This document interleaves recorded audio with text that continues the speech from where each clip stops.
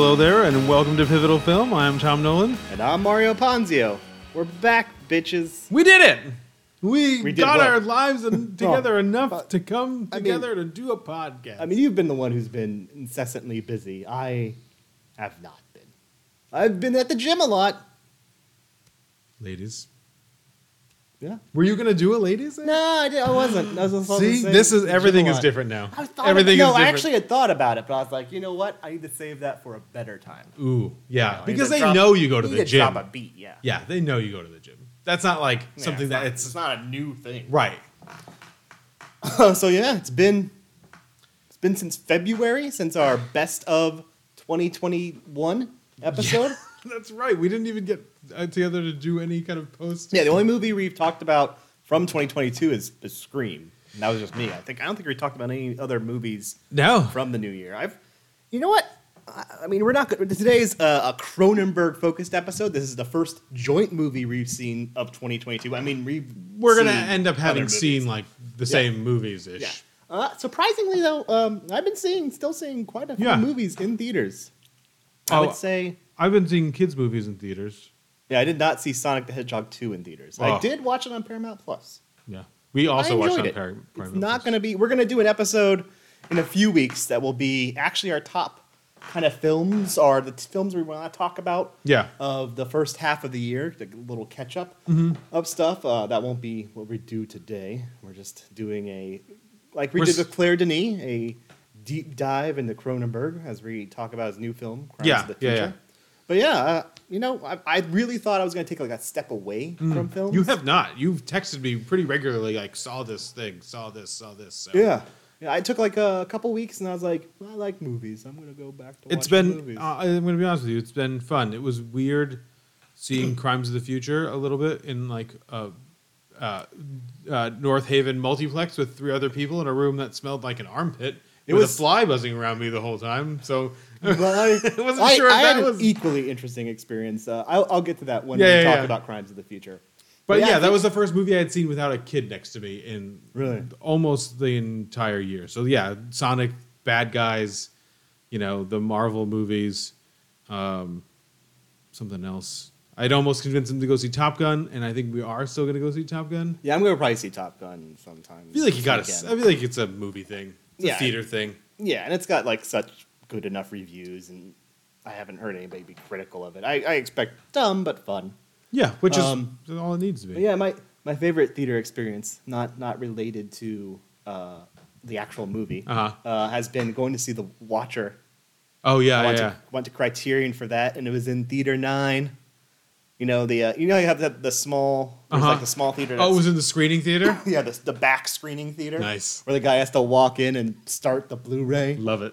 Because you know what's nice about it? No fucking trailers. Oh, that is nice. Yeah. I walk in, and it's just the beginning of it. Because even Crimes of the Future, showtime starts at 10. Movie, I look at my phone to see when it's starting really quickly. 10:35. There was a million trailers. Yeah. Yeah, Cinemark.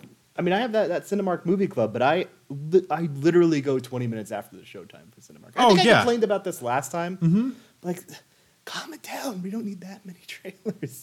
No, and especially because most of these, like, I guess that the thing that I find troubling is that did you see The Gray Man?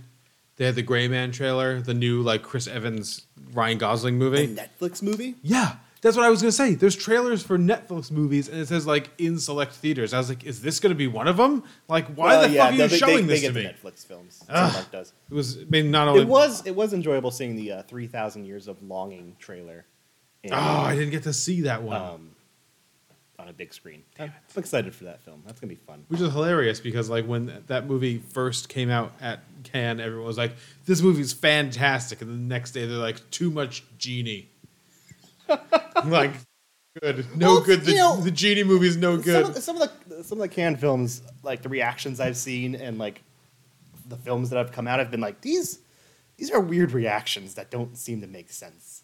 Yeah. Oh, yeah. Like the movie we're going to talk about today. Like some of the reactions from Cannes, I'm like, really? Really? Well, yeah, there's... Actually, we'll talk about it when we do it, but, like, when they said that there was, like, a 6-minute standing ovation, I was like... Well, after I saw it, I was kind of like, okay. That's typical. I more meant like the grossed out fainting stuff. I'm like, really? Well, especially because he said in the first 5 minutes, and I was just like, all right. Did we? I mean, we've all seen a Lars von Trier movie, right? I mean, if you don't like, what the hell? If you don't like throat clearing, if you're like disgusted by throat clearing, then I get it. But the first 5 minutes, there's like some chortling or something. Oh, maybe when this thing is happening. But yeah, I mean, I don't even remember that guy's name with the Triangle of Sadness, who's now won like 2 out of the last 4 Palme d'Ors. I'm just like, the Square was fine. I'm assuming this movie will also be fine, as he's just kind of ripping off, Buñuel with like these situations, like putting the rich in these situations to be like, humiliated and stuff. But I don't know. I'm fine. I'm fine with it. That's not a movie I'm going to seek out. Yeah. It's like the guy that did Platform, and what's he doing now? Like The Meal or whatever. What's Platform? Platform was that Netflix movie about like people on various levels. It's a horror movie on various levels of prison, and like the food goes from the top down. And, I didn't see that. People take it and whatnot. And I think he's the one that's doing The Meal. It's like the Ray Fiennes horror movie. Before we move on from this, Mario, but speaking of which, I think I've seen every rated R horror movie that's come out this year in theaters. It's very interesting. Is that good? Good stuff. We'll talk about it. We need something that I discovered that I wanted to talk to you about that I didn't talk to you about Cannes was the guy that did The Artist. What's that guy's name? It's The Menu, by the way, not The Meal. With his God, we're not talking about Jean Dujardin. We're talking about Michel. Whatever. Yeah. What the fuck, man? He just remade One Cut for the Dead, but like. For French, like in French, like how is that a thing that was allowed to happen? And they're making an American version of that too. That's like a real thing. One Cut for the Dead is becoming like a cultural touchstone all over the world. That other filmmakers are like, "Yup, I got to do that," and it got like destroyed in reviews. And it opened the festival, and they're like, "This is embarrassing." Oh, I'm not surprised. This would never have been released anywhere. He's made like 2 good movies, and that's the OSS movies with Jean Dujardin, like the spy comedy. Yeah. Also, it's not the Platform guy's not the one making The Menu. He's making something else. I forgot. It's like Gizmo. See, we're back. Yeah. Whatever. When we forget, when we think we remember something and then we forget about it. That's classic Tom and Mario. It's gonna take us a while to get back on this horse. I know. But it's gonna help us, Tom. Yeah. All right. So we tried to go weird. Hard to find weird beers anymore. I mean, this isn't an Abomination beer, so yeah, absolutely. That's weird enough. Abomination. It is Dream Sphere, which I thought was a good. That makes sense for the topic. It is a sour ale with raspberries, granola, yogurt, cacao nibs, and lactose. Thank God. When you pulled this out, I was like, that is a very. If we had it's David Cronenberg-esque face for sure. Yes. If we had our Instagram still, we would have had to post that. When you pulled it out, I thought it was like their stout. That's like 12%. No, I'm not. And I was like, I was also going to be like, I'm not drinking until 12% beer. That's where we put it in like a tasting glass, and you just. Since we've stopped the podcast, I started getting really bad anxiety, even when I don't get drunk. Mario. Don't know it. And that's why for our sipping beer, we have a 4.2% Toucan or whatever that's called. That's the best. Yeah. The best. I've never had beer. it. So. Oh, it's great. That smells like chocolate. Oh, it's very yogurty to me. Yeah, no, I was gonna say, no, it smells like to me the Yoplait, and I've been eating these as desserts by freezing them. The Yoplait Whip chocolate mousse.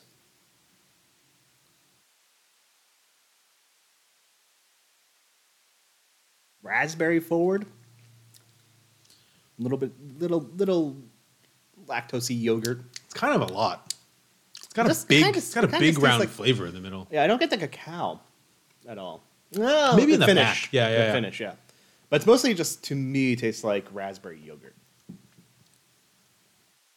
Yeah. It's deep. It's got a pretty deep flavor. Yeah, for sure. Not something I dislike. No, it tastes good. I'm just not sure how much of this I'm like.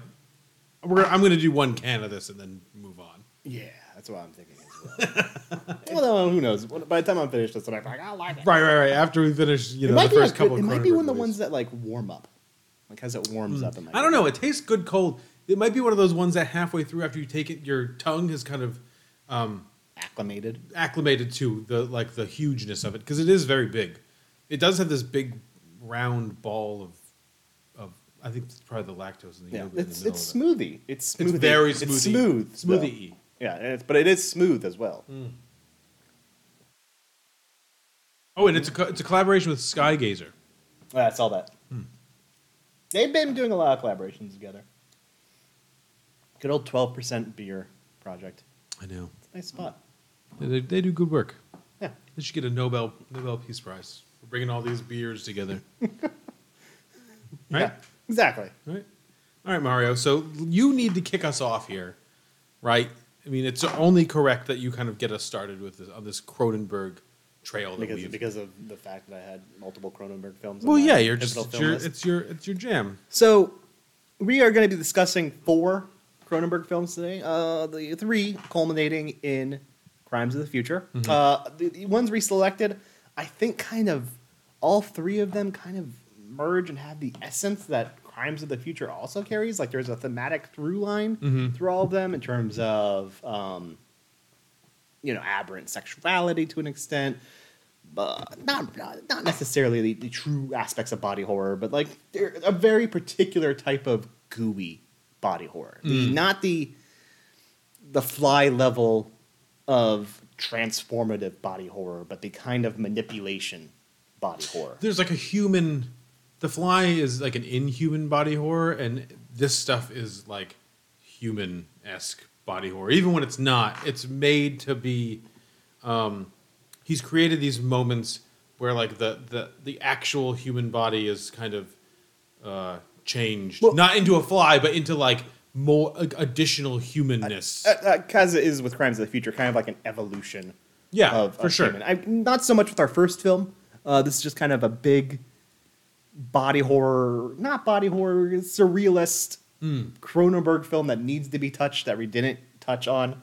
It's one of the ones that has a Criterion release, and that is Naked Lunch from 1991.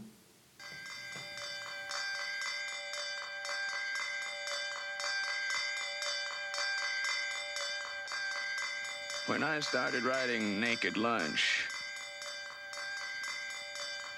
people offered their opinions. Disgusting, they said. Pornographic, un-American trash. Unpublishable. Well, it came out in 1959, and it found an audience. Town meetings, book burnings, and an inquiry by the state Supreme Court. That book made quite a little impression.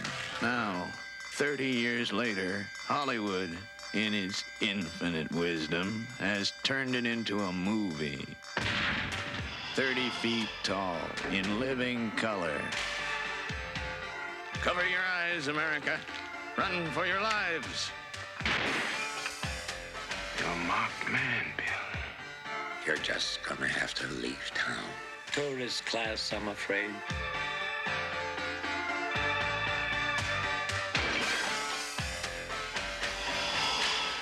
Thought you were finished with doing weird stuff. I thought I was too, but I guess I'm not. Peter Weller plays Bill Lee. He's an exterminator who has several writer friends. His wife, Joan, has been stealing his bug powder to use as a drug because it gives her a very literary high.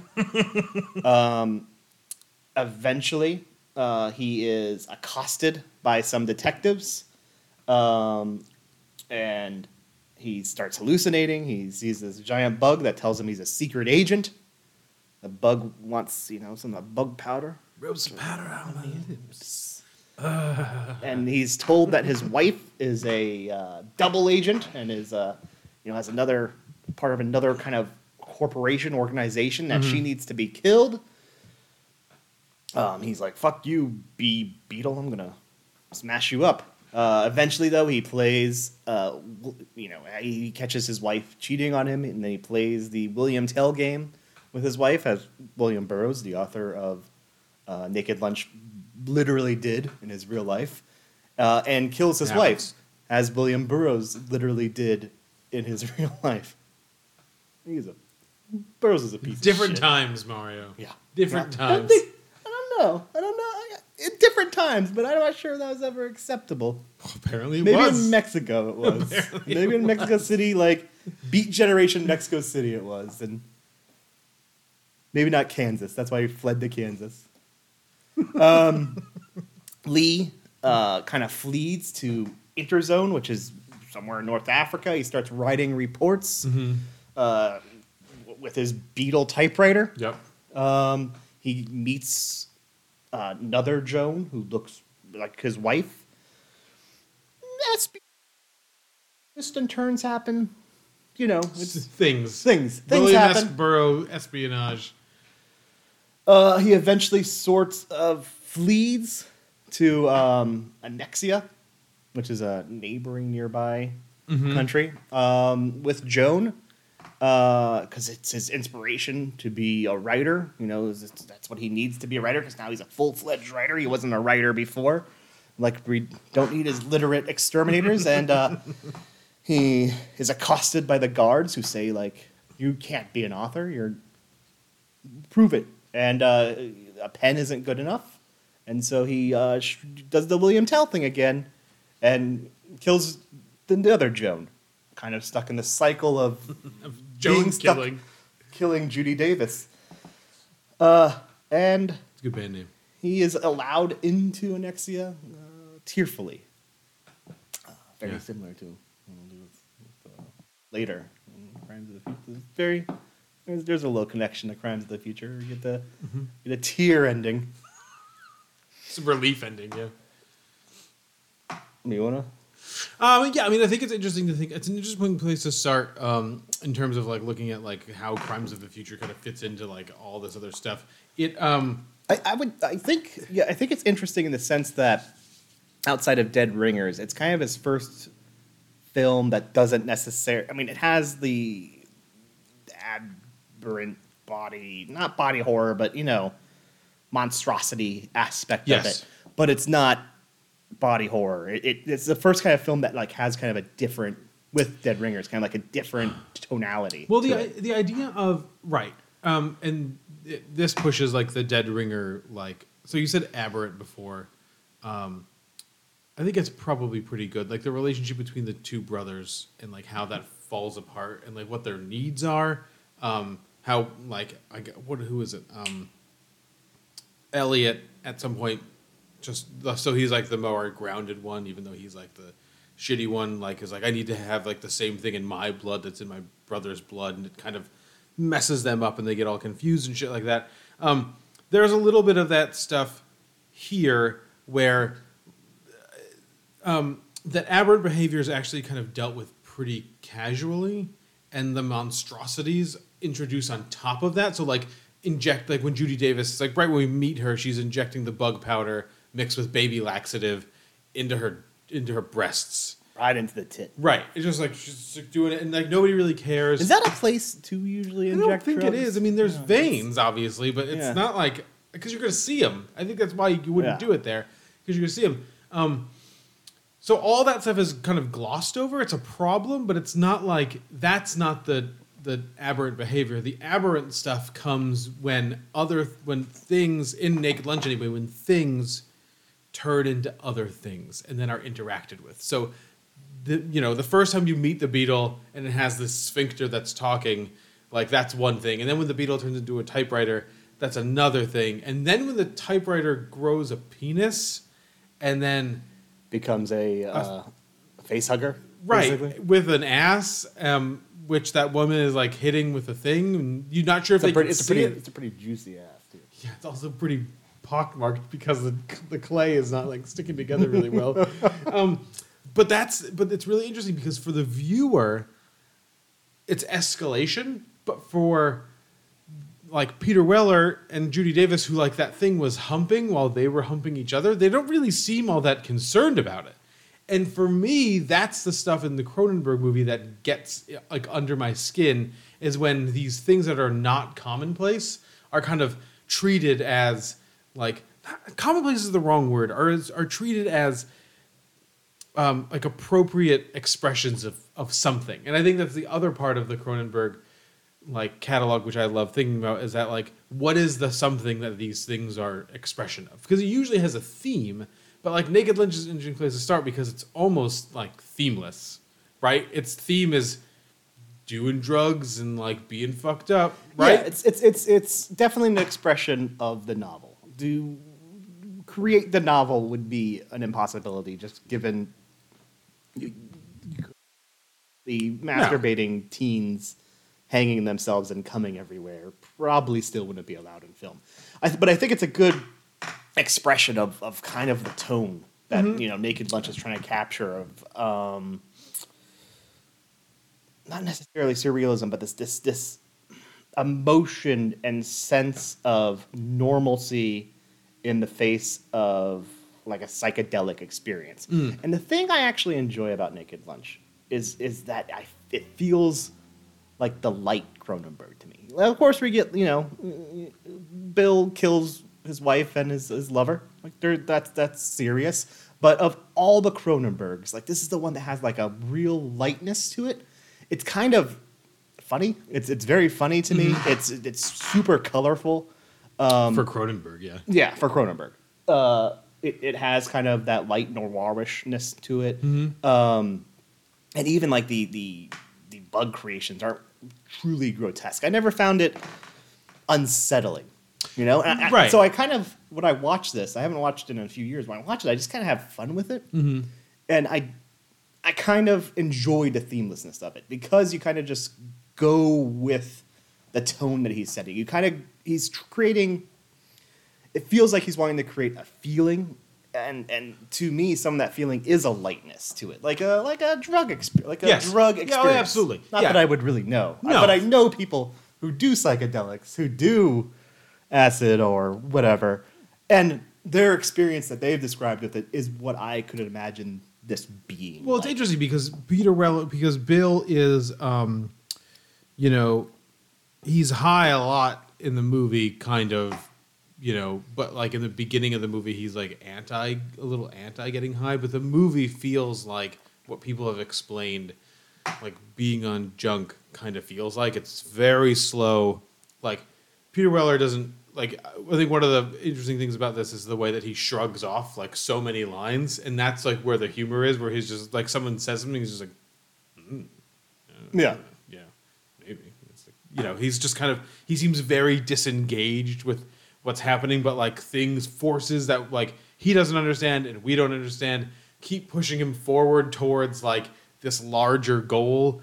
But he's always disengaged. And that's one thing I actually find interesting on this rewatch is there's a lot of moments that feels like there's a real heat to the film. Like it feels like an uncomfortable amount of heat. You see, who does he meet? The guy that is selling the black meal. Oh, yeah. That character. Like it's covered in sweat. A lot of people are covered in sweat, but Peter Weller is always like really well made. Yeah. He's never sweating. Nope. Like his disinterest is so intense that he himself is not even experiencing the climate of the world around him. And right. I don't think that's intentional, but I think it's something that like I see, or like I'm not picking up on it, but I see it because of the fact that there is this real sort of haze and fog throughout the film of just kind of like going through it. And, people that kind of have a working relationship with drugs, who are still functional individuals, who still can produce like Burroughs was, in terms of his writing or his creation. That's kind of what the feeling you get, like you got, especially with writers like a Hemingway, who was constantly a drunk, or, even early King, who was on drugs and drinking, but still producing.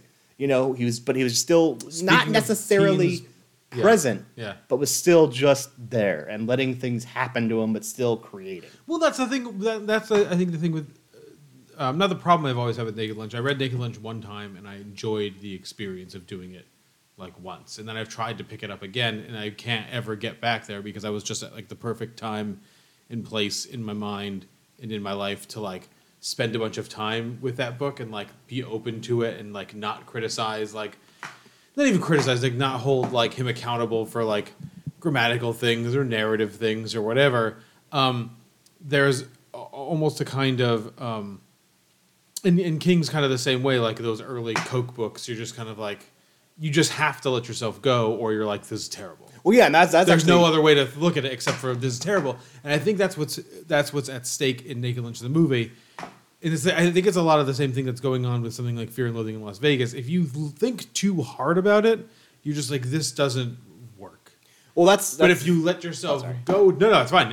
If you let yourself go to it, then you're just kind of like, I don't get it, but I'm okay not getting it. It felt pretty good to be like in this world for the amount of like, you know, from a film perspective, you know, it still feels gross. Yeah, I despise the book, but I despise the book because it was read during the summer of depraved books in college that I've spoken of in the past. Yeah. So it was kind of right smack dab in the middle of me reading The Road, No Country for Old Men, American Psycho for the first time. Well, and the precision of those books, even Rules of American Attraction. Psycho, Perfume. So like having something very stream of conscious and me being a very sort of precise, like a reader who wants precision, who kind of wants everything cut and edited down, like a hard focus. It just felt like kind of like a streamless sort of provocation. Provocation.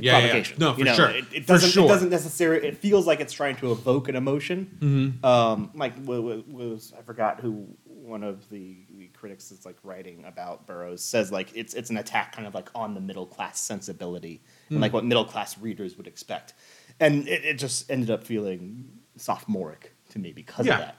Which is totally fair. Which is why like when Paul Thomas Anderson wants to adapt something weird and like psychedelic, he's adapting like the most plotty Pynchon book ever and not Gravity's Rainbow. Exactly. You know what I mean? He's just like, I still need something. I need some kind of story to attach this to.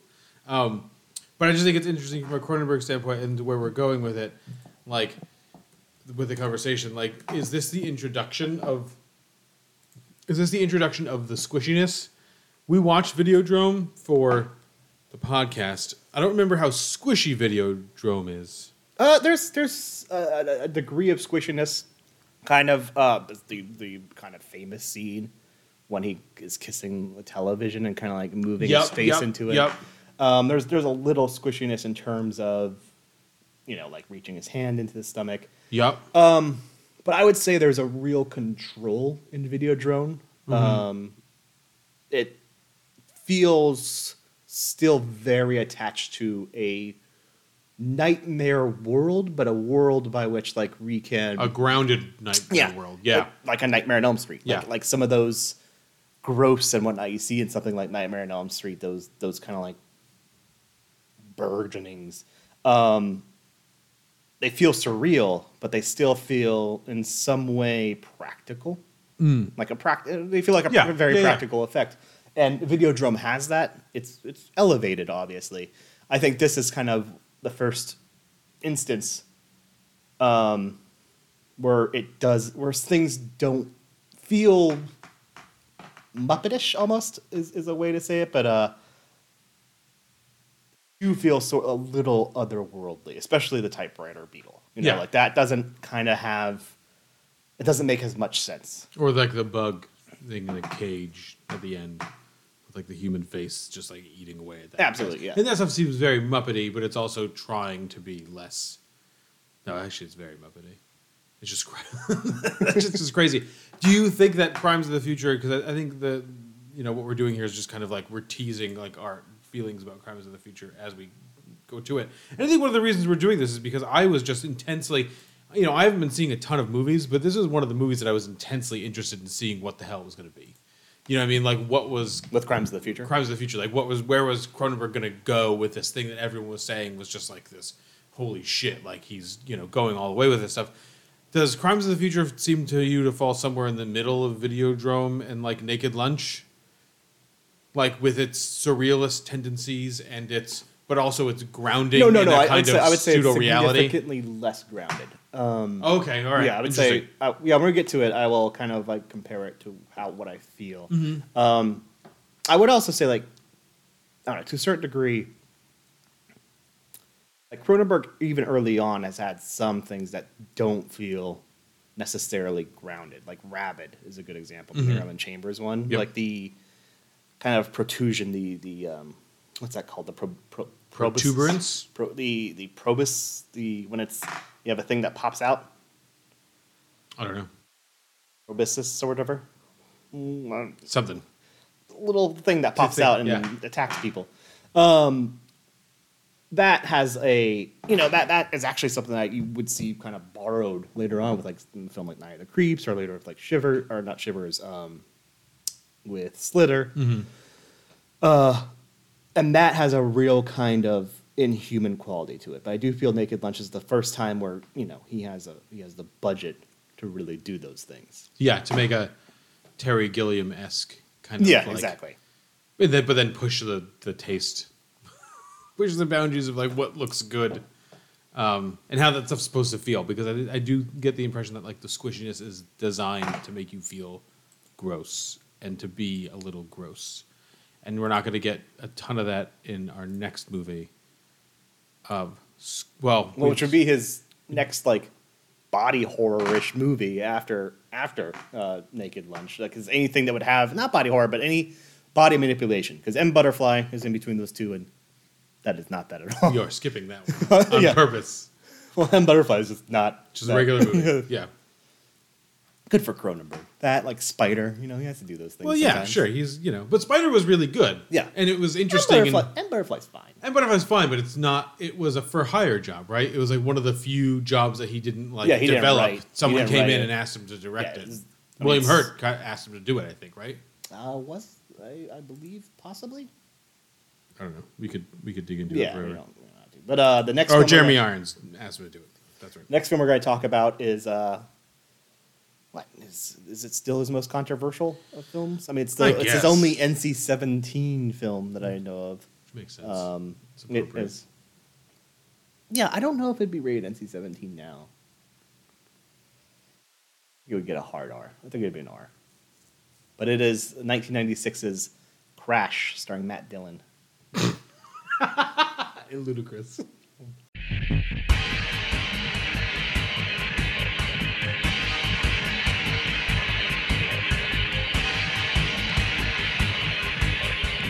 Crash victim? Yes. There seemed to be 3 times as many cars as there were before the accident. I need to see you, Ballard. I need to talk to you about the project. Beyond pleasure. Beyond pain. Beyond obsession. It's something we are all intimately involved in. Lies the rapture and the rage of Crash.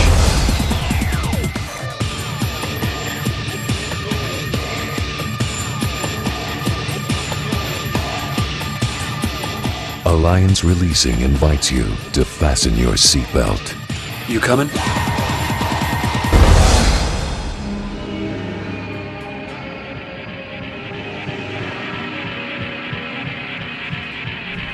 Crash.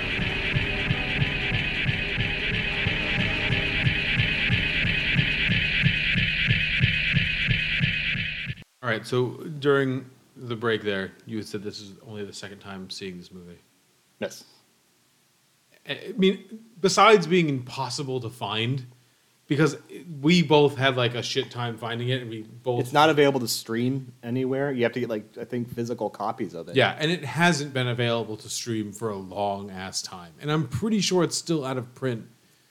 Yeah, it's out of print at Criterion. So it's not even like there's just like you have to get a Criterion Blu-ray. It's not available.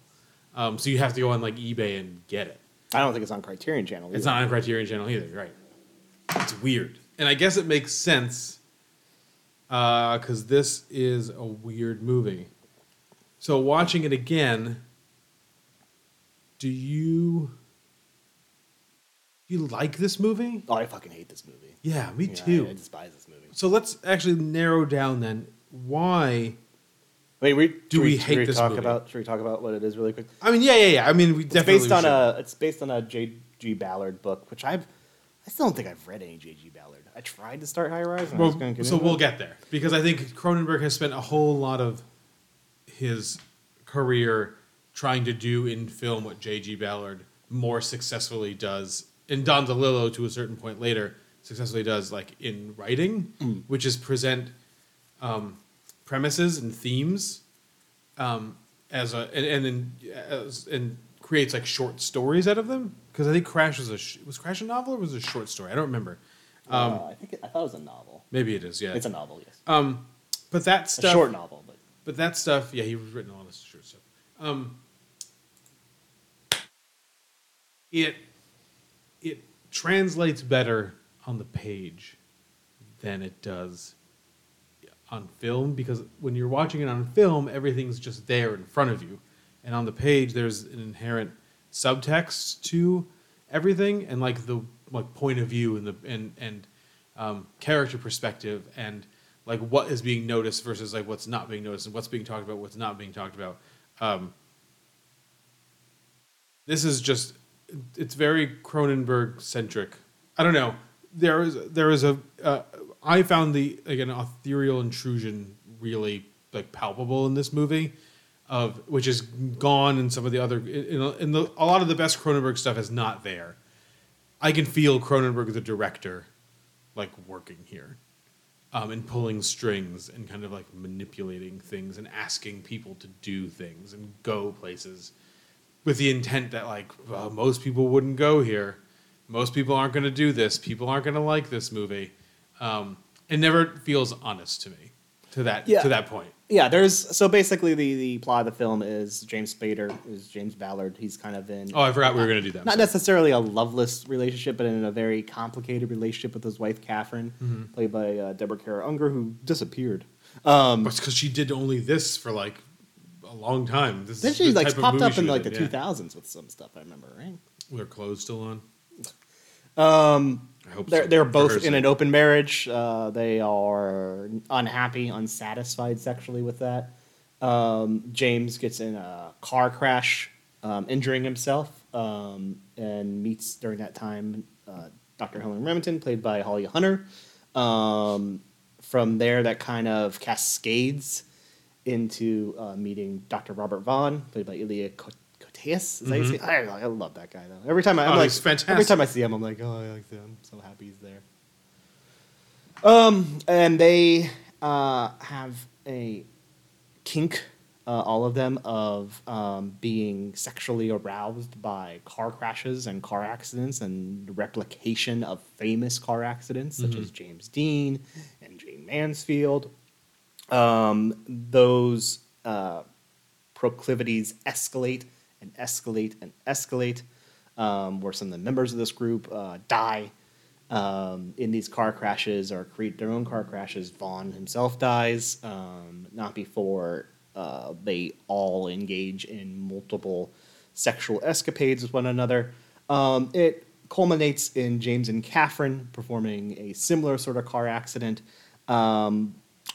but Catherine escapes with minor injuries, and they kind of, in the end, realize, replicating the beginning with their sexual dissatisfaction, that the high is losing itself. I think you speak about Cronenberg being all over this, and there is... I don't love it when Cronenberg feels like he's controlling his actors, because I don't think he's good at directing actors. No, I don't think so either. It's good when he's like, he kind of lets them do what they're doing. As we'll talk about when we get, I think, into Crimes of the Future, but then his relationship with Viggo Mortensen. Because he loves detached performances. Yep. Disinterested performances. And I think he thinks that it would work so well here that there is a real detachment from everybody, because it shows a detachment from the satisfaction, both sexual and creatively. All four of these films deal with creative, like dissatisfied, disaffected creatives. For sure. Maybe not so much Crimes of the Future. He doesn't seem as disaffected. Well, because it doesn't serve the purpose that everybody thinks that it serves. Yeah. We'll talk. But in doing so, it ends up. I mean, I would say that Elia Katais is. Sorry, I'm saying that last name wrong. Vaughn is the one that has a little bit of kind of an emotional thirst. But even if that's even the word. Fire to him. But I don't understand his motivation. Like, he explains his motivation, and then even after he explains it, I'm just like, I don't think so. Yeah, and this is a film that races. It starts kind of, it drops you in the middle of kind of an experience. Of an ass. Yeah. But it's very reminiscent of a Twilight Zone. Not Twilight, Tales from the Crypt episode that just kind of begins with like a hard sex scene. But because of it just asks you to accept this sort of dissatisfaction, this sort of unnatural removement from common human emotion, without ever earning that. No, never. And maybe they could they could have cut out the 2 minutes of opening credits and did a little more with that. And maybe they could have asked Howard Shore not to do the score for this one. That score is fucking awful. Well, and I'm not going to shit at Howard Shore because I'll speak positively later about Howard Shore. Like, the best credits, some of the best credits that I've ever seen are in Dead Ringers, and that's like Howard Shore and Howard Shore's either on or he is off. Right, and he is all the way fucking off Crash. But again, I don't know if it's necessarily his fault. I think he had a mandate and he had an aesthetic that he was trying to match, something vaguely metallic, but also noir-y, something like swoony, but like very dark. But I said this about Crimes of the Future, which has a score that I generally kind of like. But the whole movie, I was like, I would love a Scott Walker score to this. I would love something actually metallic and actually aggressive, like in a movie where people are getting into car accidents. My favorite scene in Crash is when Vaughn and Ballard have sex with cars. You know what I mean? When like he just is ramming his car into the other. After they have sex in the car together, they have sex with cars, with ramming cars into each other, and Ballard climaxes and stuff like that. I was like, that shit's fucked up, but that's cool. And I think another issue with this too is I think Cronenberg is so in love in general with sex and just like normal sex that the way he shoots all the regular sex in this is pretty decent. Like, worked pretty well. Yeah, that 2 minute... It's pretty sensual. And like you watch it and they'll go like, okay, you're supposed to like the 2 minute beginning of that, like I'm like, this works. And I would assume that the dissatisfaction is supposed to be jarring. Like how they respond to kind of like a sensual experience. But like it doesn't work when you kind of just jump from the sex to like them being dissatisfied. Well, you know what I thought the whole time when I was watching the beginning of this movie and all the normal sex scenes is the beginning of Drive My Car, because there's like real emotion behind like what's happening in those scenes, and when James Spader isn't moaning, he's dead. I mean, he's like dead-eyed and dead emotion like the whole time. Like you never get the sense that he's. It's funny because I always kind of thought of this movie as like this is right up James Spader's alley because he's such a fucking weirdo. But he seems like sort of disinterested in everything up until the point where he's just kind of like, oh, I guess I'm supposed to be interested in this now. But when he's like, I guess it's like a quality of James Spader. The dude knows how to like do sex well. Yeah, when he was grinding on, Deborah Unger for 2 minutes in the middle of that movie. Yeah, or like with the Asian woman in the beginning, or with Elia Katais, and then like later, like in another film, like Secretary. Yeah, like, he knows how to be sexual, and so it doesn't work. Like it works in the sense of his sex scene with Vaughn and some of the earlier scenes with Catherine. It never works with Holly Hunter. But that's because Holly Hunter has no business being in this movie. No, at all. She needed to be just in Copycat. She was great in Copycat. I like Copycat. I wish it was gorier. We should do a Copycat episode.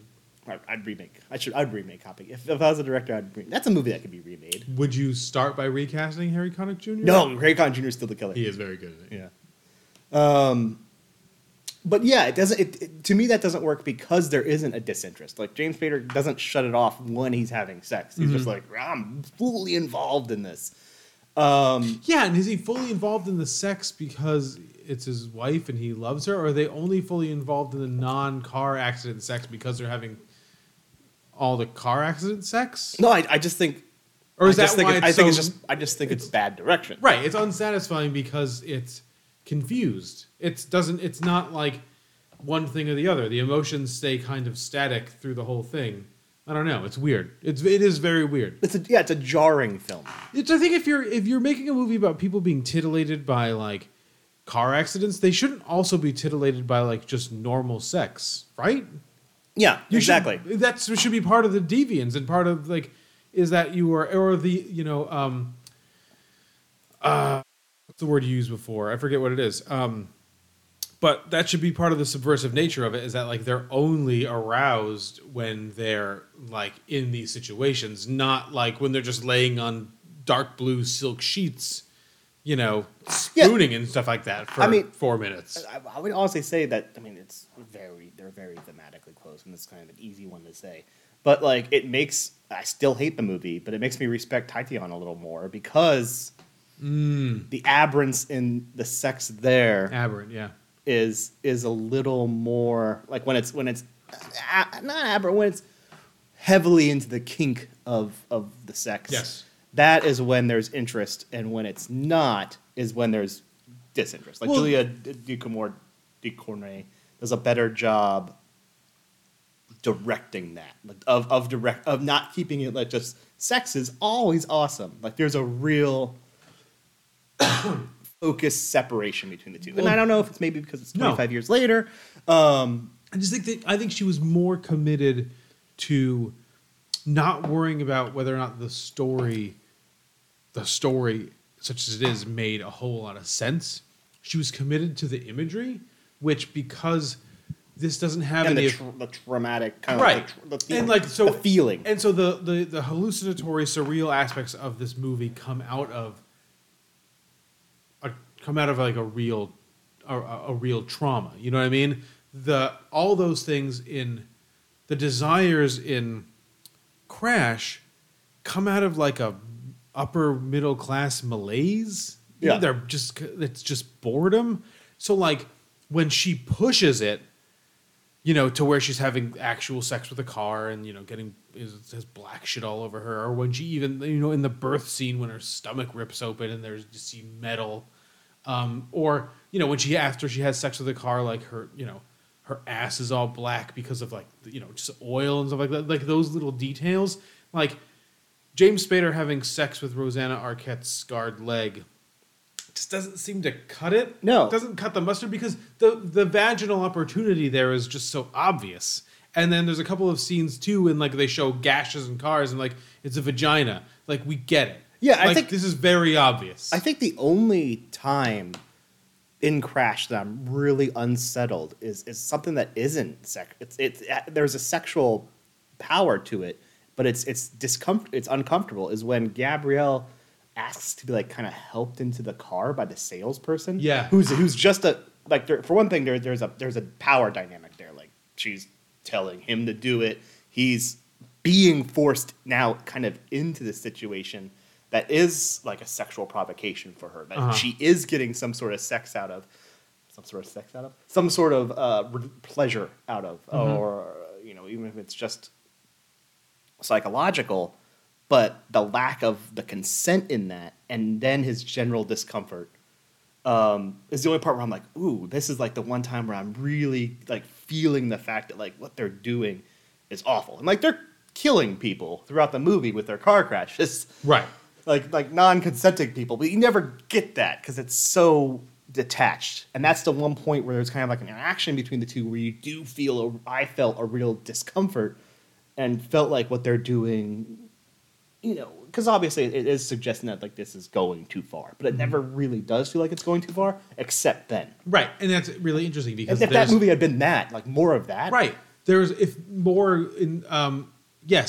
less car crashes, inserting their proclivities on people through like the automobiles, and more them asserting their proclivities like in more human ways. Like, so you get a real sense of the discomfiture of like being in that world, but not knowing you're in that world. Like, these people are up to something that like you're not a part of, and like, what the fuck is that about? So I had a similar feeling during a scene, and that was after the car wash scene when like Vaughn goes to town on Deborah Unger, and like then like that we just cut to them, to Ballard and Catherine in the bedroom, and he's got his hand over the bruises on her leg, and she seems like very uncomfortable, and he's not, like, he's clearly like turned on by it, and she's like bruised all over, but she clearly like wants to die, like by the end of the movie, like when he's like,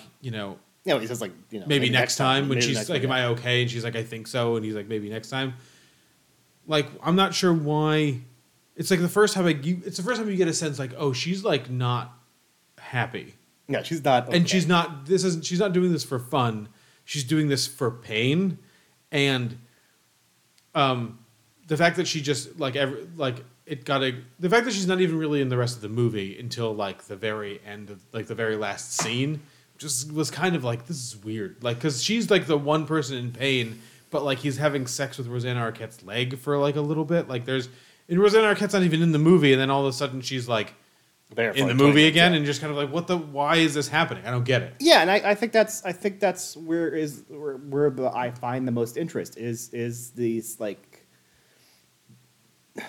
this non-consent issue and this forcing issue, because of the fact that it is, you know, like the first accident is through his just disinterest and, you know, through not paying attention to the road sort of thing. And so you do, and they're using people. Like, reopen this film with just use. Yep. Like it's obviously free use, but using other people for their own, into their thing. So there is an entire lack of communication between their free partner, like they're the partners they're going outside of the marriage for. You get that kind of sense, at least. And, you know, I want to see more of that, because I think like that's, especially like Ballard in general, like from what I know of his writing, I still haven't read anything, goes with that, like of people in certain positions of power, you know, wealthy people, well-off people, dominating others in hedonistic sort of ways, not necessarily sexual ways, including sexual ways, but hedonistic sort of ways. So I think what you're describing is can be more accurately defined as certain people being aware of the forces like that people like just take for granted every day. So the Vaughn character, who expresses this very clumsily, I think, in the film, in the novel, you get more of a sense that like people don't understand like what driving is. You know what I mean? Like it's this, and because of they don't understand that, they don't understand like what a car accident is. It's this like violence that only exists like on one level. It only exists here and this moment, and it never exists. If you never get in another car accident again, you'll never experience it again. Yeah, there's that kind of like lazy throwaway power line from Ballard after he gets in the first car accident. Well, that's the whole thing with like the Cronenberg cultural message movie, which we're going to talk about when we talk about Crimes of the Future, is that like there's movies built around ideas, but sometimes the idea is only expressed and it's expressed in exposition. Like it's not expressed in like metaphor or whatever like that. Although the metaphors do exist, he often will still express it in exposition, and it's less satisfying a reason for any of the things to be happening than you really kind of want it to be. Like, so this is the reason that you're like just ramming cars into each other is like because it like feels like interesting. Like that seems not great. Yeah. You know what I mean? But in a movie, all you're doing is seeing cars ramming into each other. But in the book, there's like a subtext to the idea that's always more inherent in literature than it is like on film. And as we kind of established with Cronenberg, I don't know, maybe we didn't say it on the podcast, he shoots things very plainly. So this is a very plain movie. So when he just shows cars ramming into each other, it's not done like a Michael Bay movie. It's just two cars. Yeah, it definitely feels like a car accident that would happen in, a NHTS, whatever, National Highway Safety video. Oh, yeah. NHS T video. Well, the fact that they're all sitting around watching those, like, crash test dummy videos, and they're like, ugh, they're all getting all hard and shit like that. They're like, got their hands on each other's crotches. I was like, is this the same?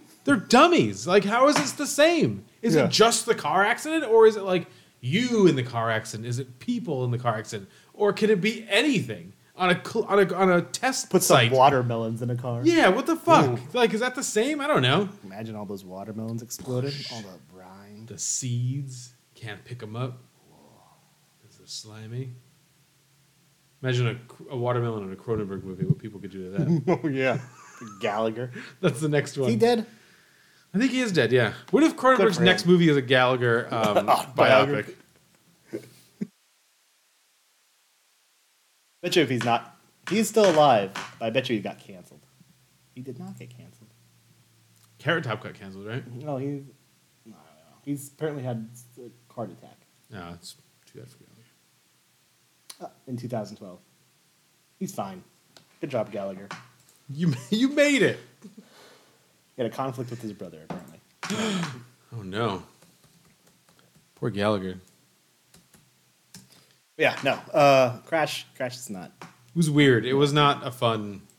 for a movie that's, like, so out of print as to seem, like, illicit, it was not, like... It did not ring my bells. Yeah. Someone who likes to have their buttons pushed, like, and gets kind of, a thrill out of that type of stuff, it was not pushing the appropriate buttons. No, it's not... I mean, obviously 21 years ago, but still doesn't feel controversial in the least. It doesn't... No, maybe it was 21 years ago. I mean, it was just a lot of sex in a movie, in, like, a regular movie. But is even it like Roger Ebert mentions he's like... Sliver level, or Sliver, or whatever that was? Sliver, yeah. Sliver levels of sex? Yeah. Remember that movie? Mm-hmm. Yeah. Never saw it, but... Is that William Baldwin? Yeah. Billy Baldwin. Yeah, I mean, Roger Ebert was like, oh, this is porno. But, like, it has other themes which make it not pornographic. It's like, okay, whatever you want, Raj. He said that about Crash? Yeah. No. Yeah. He gave it 3.5 stars, though. I would not call this pornographic. I get what he's saying in the sense that, like, there's just random parts where people are just, like, having sex, and there's not, like, a ton of reason for it. They're just, like, doing it, and it's long, and you get to see a lot, and there's... there's no penises, which I always think is weird about the Cronenberg movies. Is that, like, there's all these naked women all over the place, and there's no penises. Well, finally, we got penis in Crimes of the Future.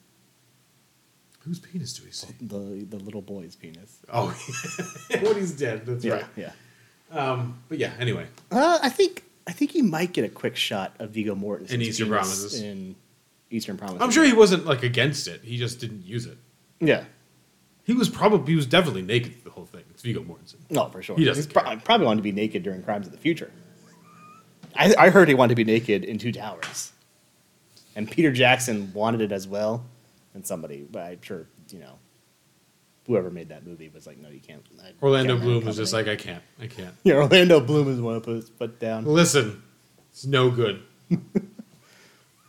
Dick envy. Orlando Bloom's too much of a grower. Yeah. Viggo Mortensen's a constant shower. Do you think so? That'd be funny. Neither of those people are in our next movie, Mario. No, but Jude Law is. He's basically a very young baby Jude Law. I think he's like 27 in this. Oh, he's awful. This movie. This is pre-Road to Perdition Jude Law. Was his like big. And he breakout. Was really. That's funny. He was really good in Road to Perdition. Yeah. I thought it wasn't Talented Mr. Ripley his breakout. Or was that after? No, Talented Mr. Ripley's is yeah. I guess I always think of Road to Perdition as his breakout, but Talented Mr. Ripley is 2000. Him in Road. It's like the one thing I liked about Road to Perdition was him. Not even Daniel Craig. No, because I don't remember who he was in that. He's the son, the one that's like gets killed by. Oh, he's Paul Newman's son. Yeah. Okay, now I remember. Oh yeah, so the next film we're talking about is Existence. There's an intimacy involved in playing Existence that is beyond description. In the not-too-distant future, Allegra Geller has created the ultimate escape. The possibilities are so great. This is amazing. A parallel universe called Existenz. Now I'm warning you. It's going to be a wild ride. It taps into your deepest emotions. You're the power source. Your body, your nervous system, your energy. It unleashes your wildest urges. I can't help myself. Who's fighting it? I feel a serious urge to kill someone here. Do it. It's just a game. But it's the first genuine threat to reality. It's a lot more fun when it starts feeling realer than real. And someone wants it stopped at all costs. You're worth a lot of money. $5 million for your dead body. Step into my office. Allegra, we need help. The only way I can tell if everything's okay is to play Existenz with somebody friendly. Are you friendly? Play with me.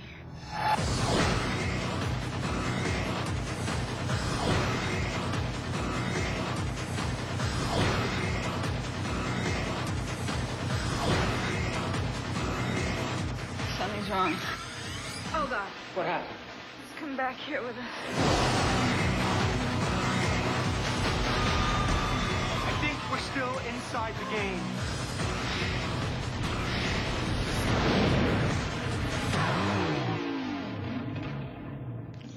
Stuck now, aren't you? Well, go ahead. Take it away.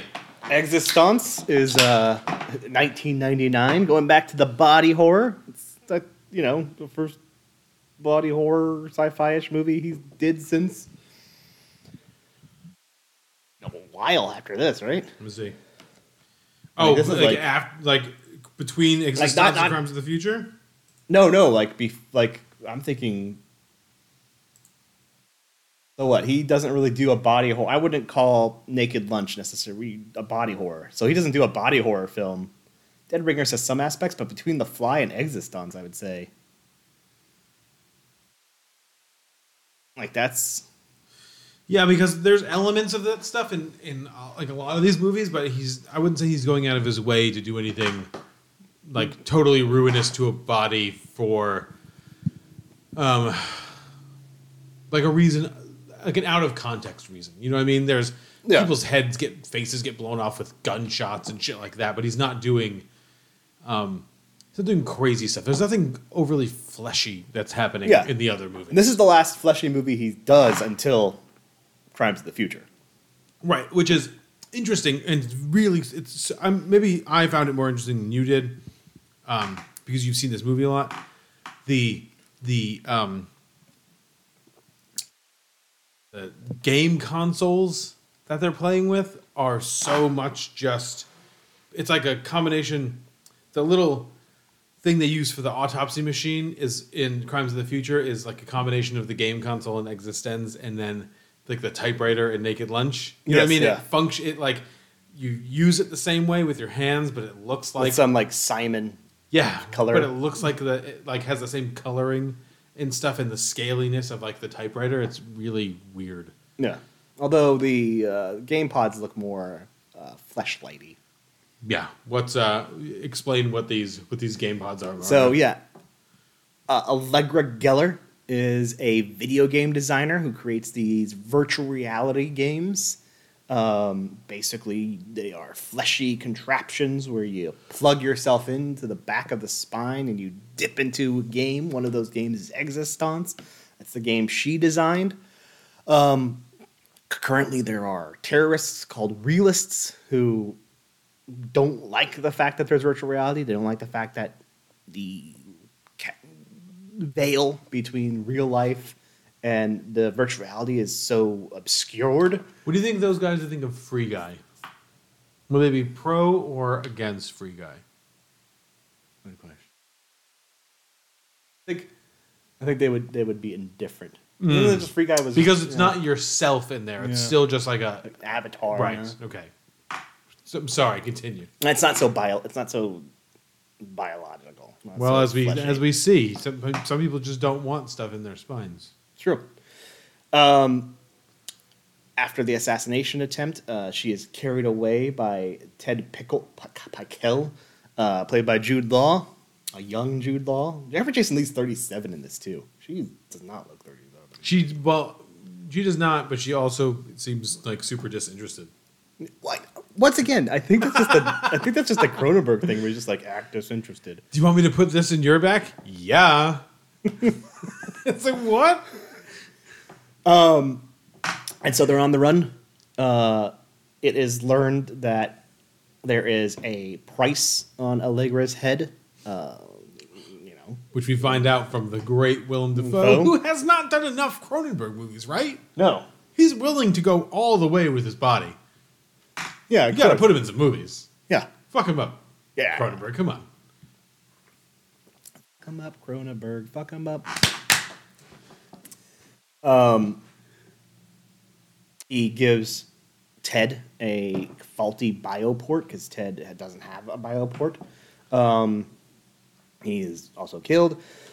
Eventually, they realize that to kind of uncover the conspiracy and uncover what is going on, they need to go into the game. And so they go into the game, and this is Ted's first experience with this. And once again, we get sabotage back and forth, kind of just a typical sort of espionage story. I think this movie's pretty typical with its plot. It's very much a Cronenberg popcorn film. I would say of all of his filmography, this is the one movie where Cronenberg's like, I don't care about this is a very basic plot with some high body horror stuff. There you go. Yeah, it seems very, it seems all very simple, and he's not trying to do anything like too crazy. Yeah. Or push many limits. Like, even with the body horror stuff, it's definitely there, but it's not like, rewriting the genre. Yeah, no, it's definitely Geiger-esque, which is interesting. Like, more so than any of especially others. With the bone gun. Yeah, the bone gun. Even those fleshy, the game pods have kind of Geiger-esque level to them. And like you see that a bit in Naked Lunch when, Bill and Joan are having sex. You kind of see kind of like a Geiger-esque creation. But this is kind of the most like, it's not, I wouldn't particularly call this a body horror-esque sort of film. It's got some aspects of that. It's got elements of it, but it's not, it's not riding on that, Absolutely not. Yeah.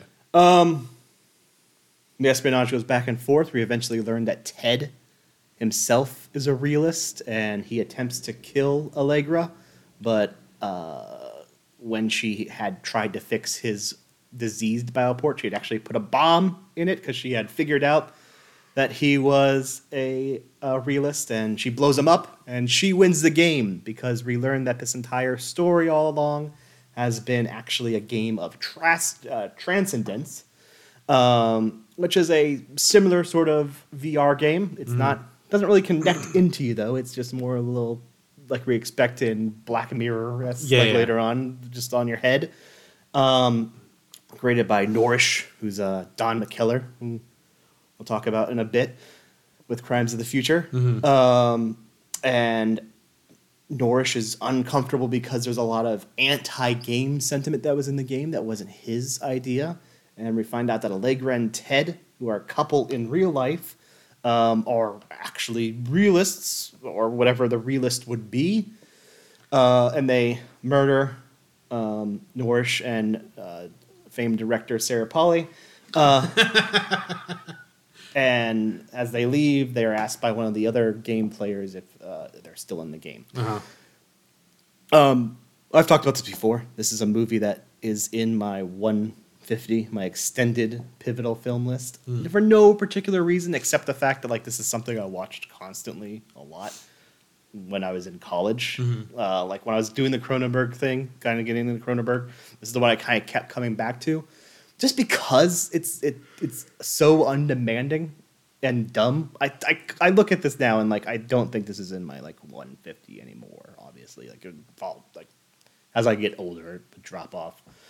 But it's still something I find a lot of fun because it's so unassuming and isn't asking a lot, but still just has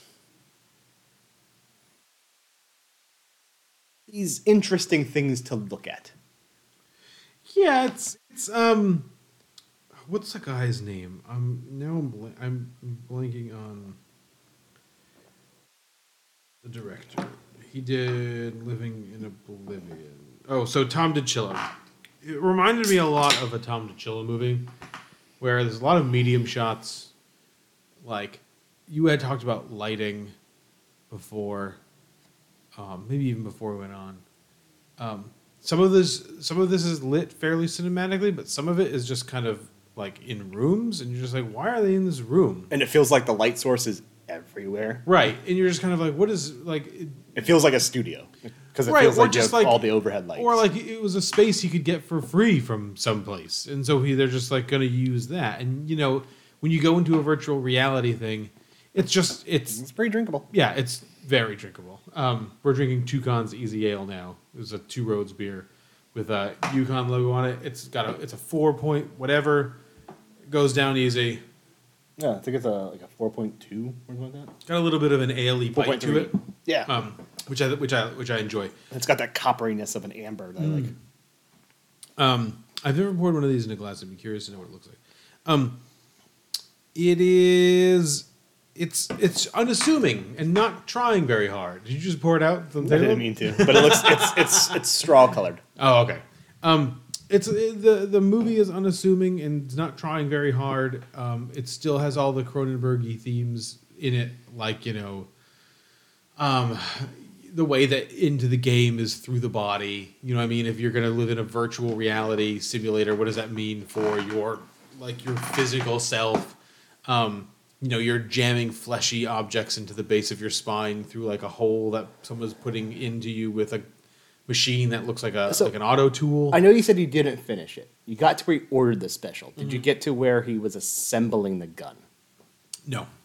Okay, so that is for me. For like in terms of like besides the Cronenbergs that are on my list, that are on my pivotal film list, like one of the more interesting moments in it. So the special is this really disgusting food. Mm-hmm. It's that, I think it's actually that two-headed that dragony frog thing, yeah. And he is disgusted by it, but he's compelled to eat it. Mm-hmm. And sit there for a good 2 minutes and just watch Jude Law pretend to eat this thing, and like his hand gets more and more covered with Jello. It looks like kind of like a Jello or a chickeny fat kind of substance, and the sound kind of just goes very slurpy. And he's just slowly assembling this gun because it's a compulsion because of the game. And he pulls out the bridge from his mouth because of the two teeth bullets. Yeah. And I just remember when I watched, and then he kills the Chinese waiter in a very kind of like surprisingly, because this film has squibs, but it's a graphically violent shot where he obliterates the guy's face in a very kind of not realistic, of course, looking way. Whatever. I mean, it's much more when Stephen McHattie gets shot in History of Violence. It's a little more disturbing because it looks real. Mm-hmm. But it's such an intriguing scene because it's so long. Mm-hmm. It's a good 2 minute long scene when Jude Law's just eating this. Oh, I wish I hadn't fallen asleep now. And that's the thing I always come back to, and just the general I just love the dumb nonsense plot, but just this intrigue of Cronenberg being like, I need this scene in this 92-minute long movie. Yeah, where very efficiently Jude Law is just eating this thing and slowly putting together this bone. But don't you get the impression that that's probably where he started with the movie? Absolutely. Yeah. Bone gun shoots teeth. Guy eats weird thing to create bone gun. Yeah, and it's what can I make around this idea? Yeah, and for a film that isn't body horror, it is like, of all the Cronenberg things, except for some of the moments in The Fly, except for The Fly, I would say like the entirety of The Fly, like the one thing from all of Cronenberg until Crimes of the Future, where I'm like, this is fucking gross, and it does get under my skin. Mm-hmm. All the things that people say about Cronenberg, like this, I think the reason I love this movie so much is because that much ugh. Why? Because it's not only that, it's obviously Jude Law is not probably consuming anything. But the fact that his hands are just getting more and more covered in Jello. Well, so here's or chicken fat. And here's a good, and that's a really interesting point. I think if you compare it to something like Crimes of the Future's squishy, fleshy stuff is all reminiscent of other objects in the movie. So bone or like an exoskeleton, you know what I mean? So like the fleshy little autopsy manipulator that they use seems like it belongs the Sark. So it seems like it belongs like inside of whatever the Sark was. And this is not in the movie, but the Sark looks like the shell of a huge bug, right? Mm-hmm. It's got these kind of like, these striations on it, and it's like a winged kind of creature. It looks more like the engineer's kind of like chair from. A lot of Crimes of the Future just reminds me of Alien. But that all that stuff seems organic. Yeah. The Sark seems organic, and this thing seems like absolutely. I guess of a of piece. Above. Yeah. The weird thing I thought about Existence is that like the game Existence. So pretentious. I think I'm saying like that because like Jennifer Jason Leigh says it like capital Z. Jennifer Jason Leigh says it like differently in the like opening speech like 10 different times. Like she couldn't be bothered to get like the actual pronunciation down. Those game consoles are just like masses. And I think this is where like the Cronenberg body horror is different than like other people's body horror because it's not necessarily like something you're doing to the body. It's like the body is made of these component parts. What if other stuff was made of that component part? What if like the whole world was just full of like flesh? And it's like a thing that's different from a lot of body horror is it becomes like tumorous, right? And that it's really dwelled into in Crimes of the Future of like that tumorous sort of growth and all these things that kind of exist outside and have that fleshy qualityness to them look like either mounds of fat or a tumor or a hernia, right? Like they look like parts of the body that should not be, right? But in a very natural way. Like we could say that Titanium is body horror because it has the elements of body horror, but metal on the body feels like it doesn't belong there. Right, yeah, absolutely. A lot of body horror is like things that do not belong. Right. And I would say like to a degree, Cronenberg and then James Gunn borrows from Cronenberg a lot to do those similar things. Those have the elements of a very still human-esque growth, like things that feel as though if you saw that fleshy game console protruding from somebody's scrotum in real life, you could believe that as a hernia. They do feel still very real. Mm-hmm.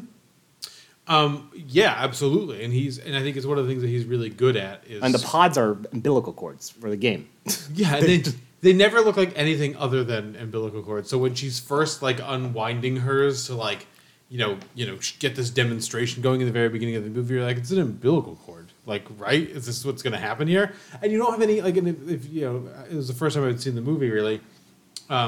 This was your first time? Yeah. I mean, I was aware of it, and I'd seen I knew that there was a bone gun that shot teeth. So it's a Cronenberg movie. So all of these Cronenberg movies kind of, except for like Eastern Promises and History of Violence, kind of fit. And Spider. No, Spider I remember because I was working at a video store when Spider came out. So I actually got a chance to see Spider. Oh, I meant I thought you were going to say it fit into like a kind of world of Cronenberg, but Spider I think also doesn't. Oh, really? It doesn't? You don't think so? No, I'm just even thinking the idea that the world of Cronenberg is not necessarily of the movies, but of the way that the culture like receives him. Every Cronenberg movie is immediately relegated to cult status. It can never be mainstream except History of Violence and Eastern Promises, were like eventually accepted as like mainstream movies. Got nominated for Oscars. Won tons of awards. All this other stuff.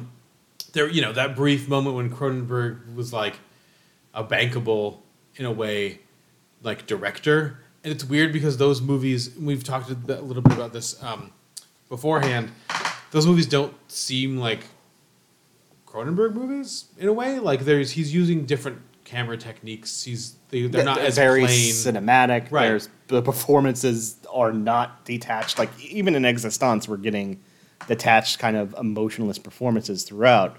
In those films, we're getting, and Spider also is not very detached. Right. Spider's Absolutely. very emotional. But Spider's after that too. Spider's in that weird renaissance where he's like making different cinema kinds of He's movies. making very kind of grounded films. But to the point where like he would never probably in those movies, but this is a different thing. And this is like speaks to something you said before.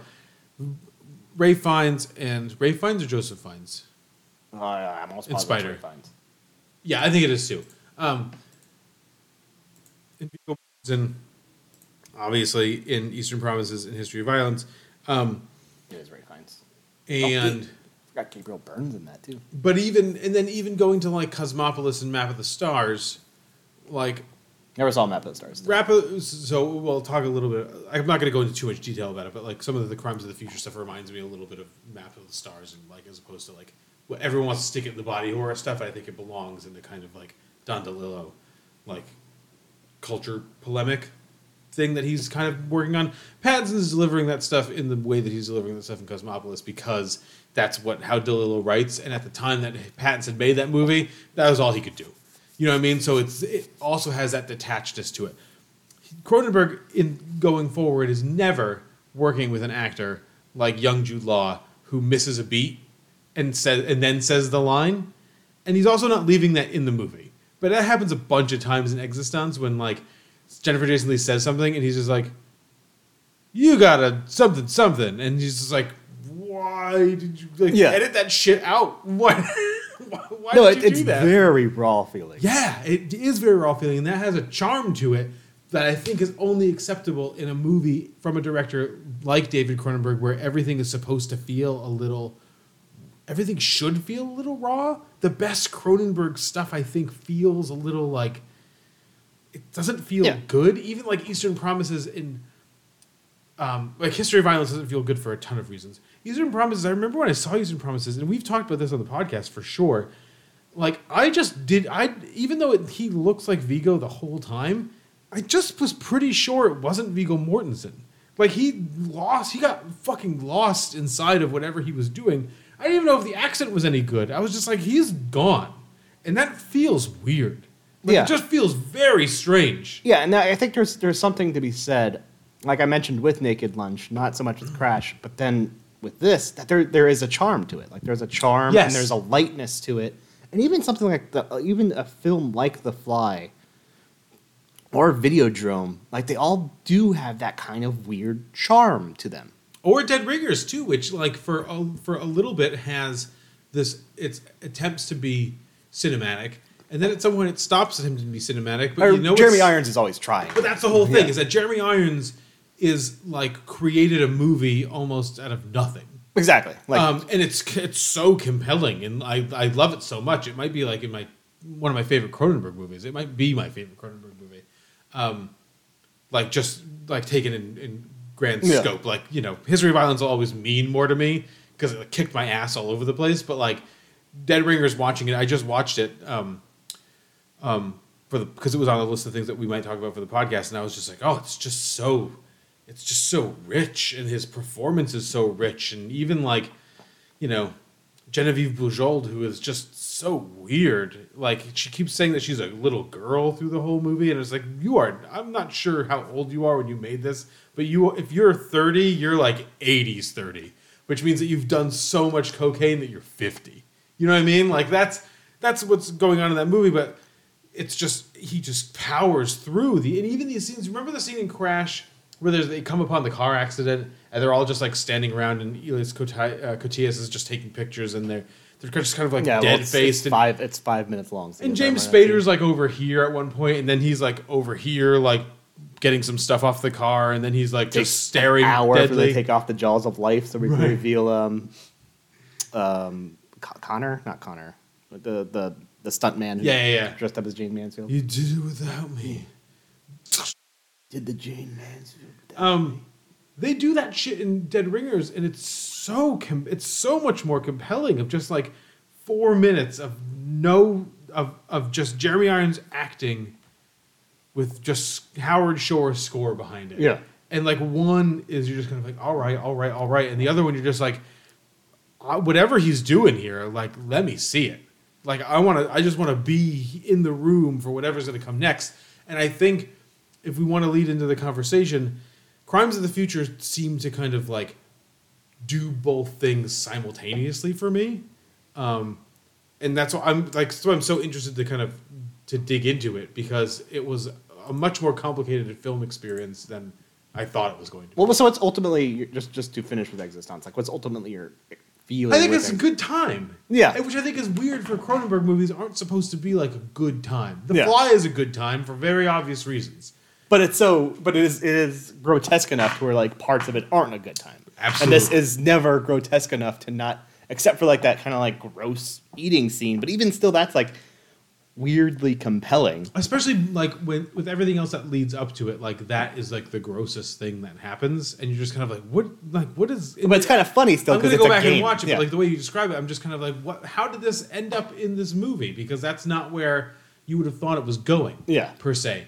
But like it's just so. That's why when I say like the Living in Oblivion, like the Tom Chillo stuff, that stuff's just so casual and like laid back and like I don't want to say tossed off because like everyone worked hard on these movies. But Cronenberg clearly just had an idea and then like executed it in a way. It was like, all right, I made that movie. It's like this. For a musician, it's like a sixth record where like your last movie you had a bunch of ideas, or their last record you had a bunch of ideas, and this record you have less ideas. But like it doesn't mean that the songs you were working on aren't like pretty good. Yeah, and you have a bunch of them. So I guess I'll make a record, but it's not like pushing the envelope. It's not trying anything new. It's just kind of like even Crash, for like all of its faults. It's like we want to go on tour, but so we need like right, exactly. We need something to sell. We need a reason. We need something to put on a t-shirt. Poppy jams, yeah. Absolutely. Crash, for all of its faults, is still like a thematically and culturally interesting movie for what it was. Especially like Showgirls, I think came out the year before, and was reviled, and then Crash came out and was just kind of like, oh. Maybe we were too hard on Showgirls. Like I wonder if people said that like after the fact, like maybe just naked Elizabeth Berkley was okay. Maybe that was fine because James Spader just had sex with a leg scar. There was that period. Wasn't there the period scene in Showgirls too that everyone says? Yeah. I believe there's a movie called Carrie that exists out there that's like much worse than any other period scene could ever be in the history of movies. I don't know. That's pretty fair. But we're going to take a quick break, and then we'll come back and we'll do Crimes of the Future. See, now we're all warmed up. Yeah. Now we are all warmed up, Mario. We did it. We got back to where we usually are. I can feel you pulling things around in there. It's a brand new organ. Never before seen. We've all felt that the body was empty. Empty of meaning. And we've wanted to confirm that, so that we could fill it with meaning. The world is a much more dangerous place now that pain has all but disappeared.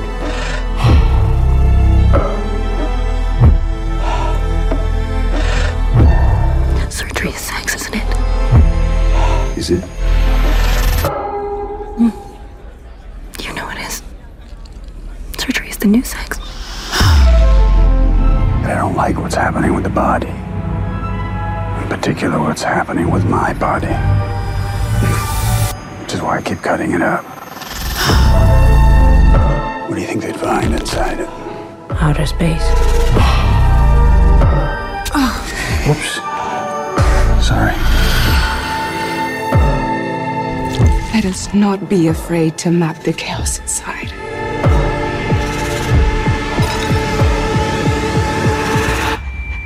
Let us create a map that will guide us into the heart of darkness.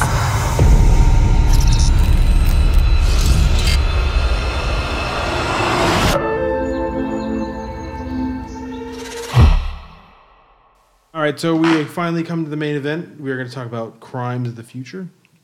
First joint new movie of 2022. Yeah, which is, it's good. It's bound to happen eventually. it's good that it happened with this one. I was super interested in it. In Crimes of the Future, Viggo Mortensen plays Saul Tenser. The world is one in which humans have. It's like in the future, like the distant future, but not too distant future. It's a vague kind of future where people have evolved to the point where they're not really feeling pain anymore. But they've also evolved to the point where the human body is growing new organs. In Saul Tenser's case, he feels that they are like tumors. They're not there. They don't really serve a purpose. They grow. They cause pain. It's like the one pain he feels, or that anyone really feels, because his partner, Caprice, played by Léa Seydoux, asked him a couple of times, like, what is it like to feel pain? Because he feels it like inside of himself, and he has trouble swallowing, and he has trouble breathing, and all this other. It's an interesting pain, right? Like we didn't get the the sense that it's like an actual like extreme pain. She'll ask him what it feels like, and he'll give these really like emotional descriptions. Yeah, exactly. So it's interesting. They are a performance team. They do these what they call shows, where he will get into this modified autopsy machine, and she will perform using this like fleshy mass control thing. That's very Cronenberg, like you said before. That's like looks like Simon inside of like frog guts. She'll perform these autopsies, and they will extract. She will tattoo his new organ, his useless organ. I put that in quotes. She'll extract it live in front of people, and then in that experience, Cronenberg is making all these, and we know he's making them because people are saying them.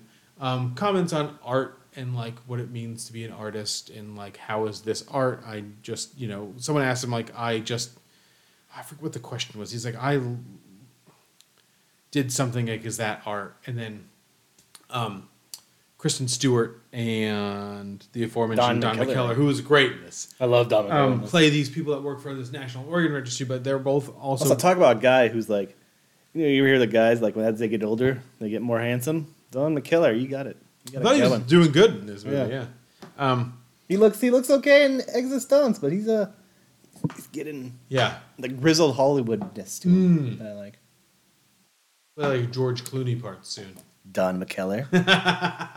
That's my attempt to do a lady's voice for one person in particular. They work for the National Organ Registry, and they want like these people to register their organs. Like the people that are developing new organs, they want them to be registered so they can kind of track this evolution of the human body.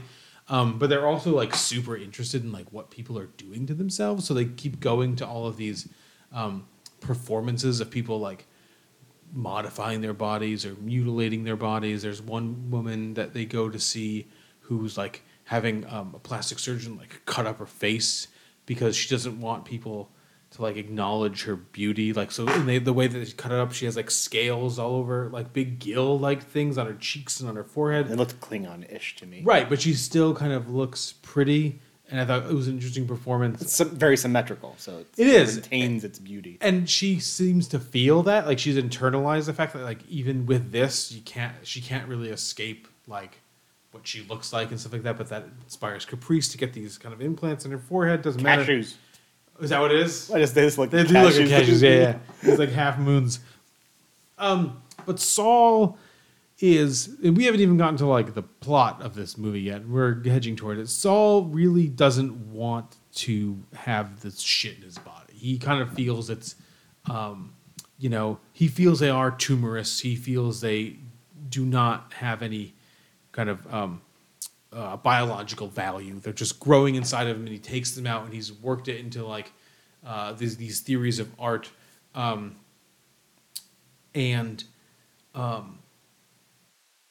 but so he is teaming up with the police in this area, this Vice unit, New Vice unit. Why did you call it that? Because it sounds better than whatever the guy says. What's that guy's name? He is played by. That's Cope, right? By Welket Bouget. And he was good. He's working with him to try to ferret out some bad actors in this whole human evolution scene, and those bad actors are represented by one Scott Speedman, who had a son who we meet in the beginning of the movie and is killed in the beginning of the movie by his mother, who can eat plastic. And he digests plastic, and we find out that Scott Speedman and a bunch of other people have had the surgery. Scott Speedman's character, not Scott Speedman the person. We don't know. He wouldn't put it past could be a him. method Wouldn't put it past him. Have had the surgery that allows them to eat a synthetic material, and that synthetic material is just a berry power bar that is apparently plastic. And they make this plastic, and they eat this plastic, and they, it's their sustenance. But his son, who got killed in the beginning of the movie by his mother, who thought of him as a creature, was biologically able to consume this plastic somehow. He was the one born. No one is, so it's very natural, very Blade Runner 2049. How a human was born of replicants. So the mom kills him. Scott Speedman's trying to get he wants to make a big statement, so he convinces Saul and Caprice to use his son in an autopsy, to show the world how this a new biology. Exactly. Doesn't go necessarily as planned. I'm not even going to get into the rest of how Scott Speedman dies, because we can talk about it, I guess, when we talk about other aspects. We're going to talk about that part. The movie ends. Spoiler. It's legitimately my favorite scene. It's so weird.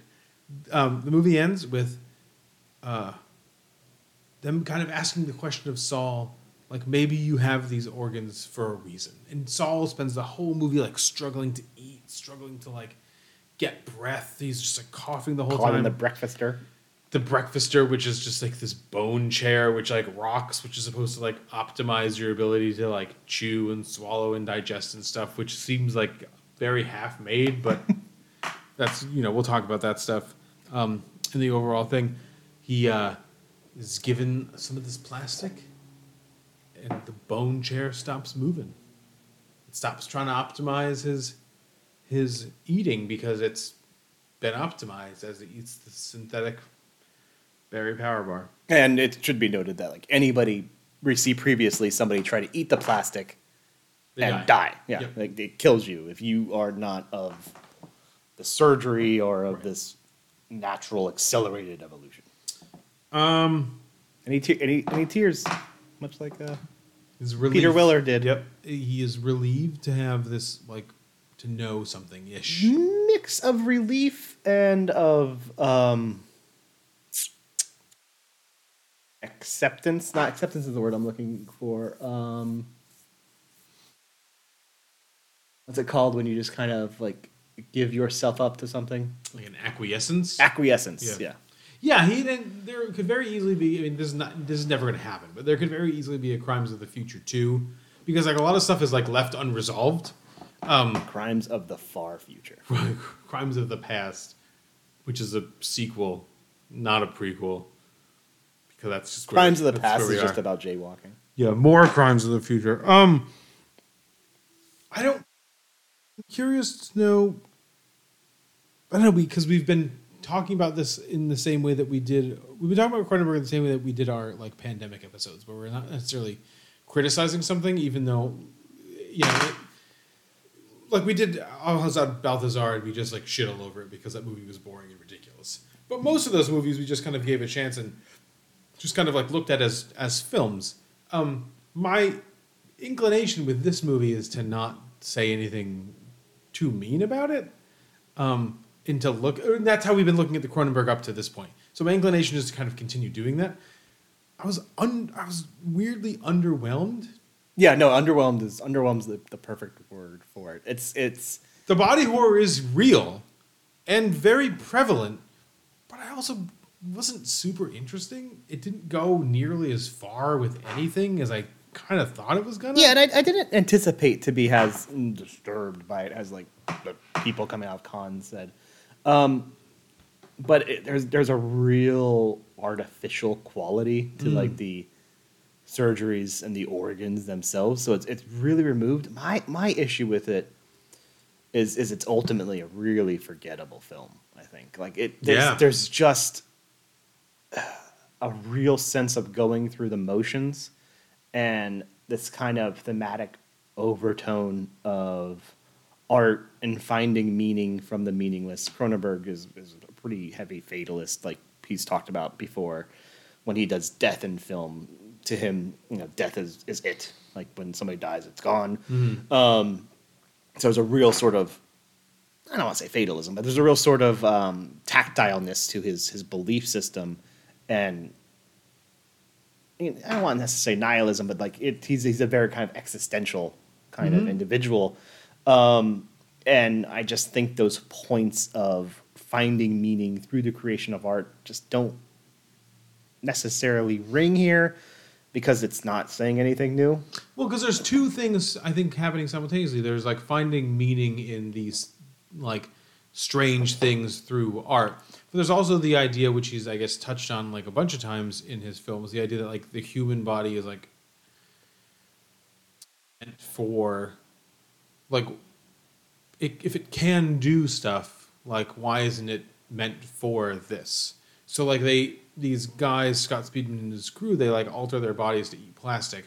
But if they can alter their bodies to eat plastic, their argument is kind of like, shouldn't we be preparing ourselves to eat a bunch of plastic? Because in the future, that's all we're going to have is plastic. So we should just get used to doing this stuff. It's like one of the things that I think got mentioned in Crash and in Existence. And I don't remember the circumstances in Existence. They mentioned it. The idea that like the human body wants more than like we're often giving it, and is capable of more than we're often, think it's capable of. And so we should be like doing those things. We should be finding, like they talk a lot about inner beauty in Crimes of the Future, the idea of like inner beauty pageant, yeah. The inner beauty pageant where he gets a zipper put in so they can look at the new organs, which I think is stupid. And the idea that like she drinks from it and like, performs oral whatever on his zipper, like it's meant to be that's like the one scene I think that's meant to be highly provocative, but you don't even see anything. And it's like that is one of the worst. Are you collecting both one of the worst like written lines, but also a terrible line reading from Viggo Mortensen, who does a pretty fantastic job throughout this. I think he's great. Yeah, but like that, don't spill too much or something like that. That line he says, careful not to spill, or like something like that. It's just like spill what? Like the organs, yeah. Like who cares? I don't know. Like, do you really care if you spill your organs everywhere? It doesn't seem like it. Yeah, exactly. And that's my issue with this. Is it feels so minimal, and it feels so. It doesn't just feel like there's really much to say. And as I said, it doesn't feel like it was made for much money at all. It feels very grounded and very, not even tight, but very limited. Well, the fact that they keep meeting, like, he keeps meeting the detective in front of these boats, and it looks like they just filmed it all on the same day. Or the same night, and everything's lit the exact same way, and they just kind of hang out in front of boats, and they're both dressed exactly the same each time they do it. And Saul dresses the same way whenever he does anything, and he covers his face and he covers most of his body because he's just kind of like everything hurts him, or like and he's sick. He just doesn't know what's going on, right? And an issue with that too is I think there's an expectation set from the opening shot of kind of like the collapsed boat. Giant like cruise liner in the water, probably clearly a CGI sort of creation, but it has like an interest. It looks interesting. It has color to it. It has volume. It has size, and then we kind of like go to the sun as he's kind of digging in things, and this house kind of looks interesting. And like when they go like to the mother's house. Like, even though it has this sense of decay and ruin to it that everything does in this film, there's some sort of volume to that. And so it sets an expectation that is then completely forgotten throughout the rest of the movie when every building just looks like literally an abandoned building that David Cronenberg found that he didn't have to spend too much money on for Right, well, and even the not abandoned building parts, like the streets they walk seem like just different angles of the same street. Some bad street. And they filmed it at night. Well, apparently it's filmed in Greece. Oh, really? And they filmed it at night maybe because there wouldn't be anybody on it. But you also don't get a sense of why. So they, Kristen Stewart famously, her character Timlin says at one point, and she's pretty good in this too. I thought this was actually a really good comeback part after Spencer, Like, she kind of washed that Spencer shit out of her hair and was just kind of like, I'll just be a weirdo. I'll take a page out of Pattinson's book and just be a huge fucking weirdo in movies. And it works. She made it work. There's weird choices that I think the actors kind of make on their own throughout this that don't feel like there's an intention from David Cronenberg that is more interesting than what Cronenberg. And I want to go there. I want to go right there after this. But like she says like, you know, and it's kind of like the famous line that like surgery is the new sex. And I'm just like, that's cool, whatever. But like you keep seeing people on the streets like cutting into their legs. And it's like, if you can't feel pain, like, do you feel pleasure? And if you don't, like, just because you can cut into somebody's leg, like, does that mean people are automatically going to start doing it like all over the place, like junkies, like just cutting into each other's flesh for no reason? I got the idea that it was like a sense of pressure or whatnot with it, but the entire thing is just like those things are supposed to be some level provocative, but it ends up becoming all very passé. It does. Because it just keeps happening. So the moments that don't feel passé are the moments that you were describing just a minute ago where like the moment where Timlin for no reason like corners Saul in her office and she like just kind of pushes him around the room with like her body and her questions. Completely uncomfortably walking back. The finger in the mouth was improvised by Kristen Stewart, apparently. And I think that was the scene that I found, it wasn't like overly provocative, but I thought it was interesting because I'm just like, what is happening here? And because it seems like these people don't know what's happening either. And it seems like she's trying to figure out what's happening and just kind of like trying to be in this world. So that's why like the plot revelation at the end, when they open up Scott Speedman's son and his organs have been tattooed and deformed. And then you find out that Timlin replaced them. Yeah, it's just like, why? And it's like, oh, she liked looking at her own work. Blah blah blah. It's like, but why did she do that? And where does she come from? I mean, she's supposed to still be like the bureaucrat sticking to the goals of the government, obviously, but it's still just that ends up feeling like a plot contrivance, right? So she's super titillated by Tensor, but she thinks what Tensor is doing is bad or good in a way, or to an extent, like she just still feels like it's her job to. Because he's registered the organ, it's okay for him to make art out of the organs, or what? Like, I'm not. No. I think it's more like I got the sensation that the intent was she wants it to remain behind that sort of veil of secrecy and of the aberrant and the weird. Right. The second you see it's a biologically happening to regular people, it then becomes a natural thing and it loses. Right, because they're not using it for art; they're using it for function, and that's what the detective said the whole time. Like Lang's intent isn't art. Lang's intent is political drive, and that's the entire time of like we hear throughout the film like Tensor's political problem, and he's going, what political problem? Well, that's, I mean, the weirdest part of the movie, or the most unfortunate part of the movie, is you have this ear guy who does a dance. That's where I want a Scott Walker score here, because his Howard Shore score is fine, but it's not cutting the mustard here with this weird dance. Yeah, the main theme that Howard Shore does in this is awesome. It's very good. But like some of the other stuff is just weird. But then, so it's very Bladey. It feels like I was like watching Blade. Interesting.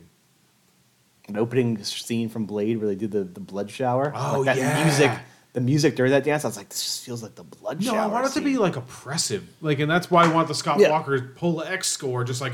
I don't know if you know this, but Scott Walker's not going to be doing any more scores. I know, it's tough. It's tough, but I wanted it. Imagine if Disaster Piece did the score.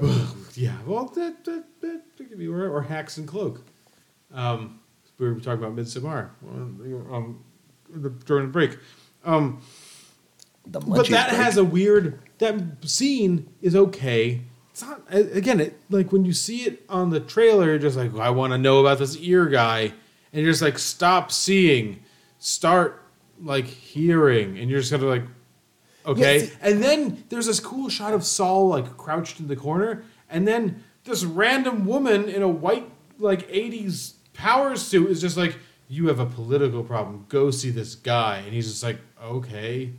And it's like, why are you talking about this? Let me see some ear dance. But even still, like it doesn't serve a function. That's my issue with a lot of this film. Is it doesn't serve a function. The parts, what, the ear guy? No, yeah, like that. The ear guy doesn't serve a function, and it's not. It becomes not interesting because it doesn't serve a function. Well, I think the function. I think the function it serves is to what you. I think what you're saying before. Like, there's different components to this. So Saul's the true art. The ear guy is like the corporate kind of art, like just doing like something outrageous for art's sake, and then the other people, like the woman, is the too personal art that nobody can get. Right, and then there's the Scott Speedman thing where it's not art at all. It's statement. Yeah. And but the issue with this is just like, for a movie that is so bound to sensation, right? Like it's attempted sensation in terms of emotional pain, in terms of discomfort, in terms of the loss of sensuality. Like, there is, like, outside of that opening, which I think the opening sets a really high tone and expectation of, like, when, you know, the mother weirdly sexually straddling the son to a degree. And I thought the suffocation was wrong. Like, especially if the whole rest of the movie is about cutting people open. But at the same time it has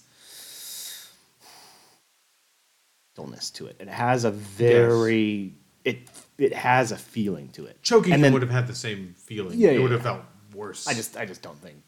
I think there's maybe a level to which Cronenberg for sure. But this is where I'm saying is that, like, if you're gonna say, like, this is how far we're going, like, I just think you should go that far, because it's just not as interesting if you're not gonna do it. But I think the suffocation still is fine. It's fine because I think it's actually, it works, and it sets a tone of, like, ooh, this is where we're gonna be. Yeah. And then the film fails after that to ever get there again. Right, because then when it goes, the next scene is like Tensor in his little bed pod thing, like all gyrating and stuff like this, and you're just like, oh, it's just to make him comfortable because of the organs? Like, why does it have to look like this? Yeah, Can it look like anything? It looks bad. It looks like bad CGI, but I find the fact that it's bad, it just doesn't feel... It's so detached from what we as an audience are bringing into the film, that you lose kind of that. You lose that tactileness. You lose that, and then it fails to do that again. I think it regains it slightly during the Caprice Tensor sex scene. Like, that's the one, but that's the one part where it's like, oh, like, this feels once again like slightly uncomfortable because he's unable or doesn't know anymore really to have regular sex, and so the only way they can do it is by kind of like jointly combined together cutting themselves. But it's the one point where you can watch that and go like, okay, there is somewhat of an a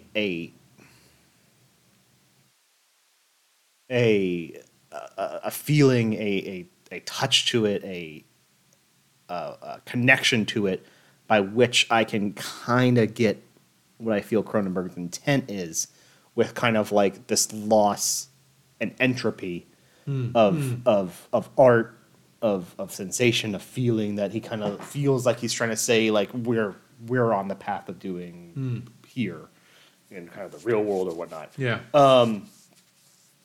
It's so like we talked about detachment earlier, detachment in the performances. This just feels so thematically detached. That I think is perfectly said. I agree with you, because Léa Seydoux seems dialed in. Viggo Mortensen continues to kind of give like A+ performances in movies that don't necessarily deserve them. Not that this is a bad movie. It's not Green Book. He's excellent in Green Book, and the movie is just a train wreck. Captain Fantastic.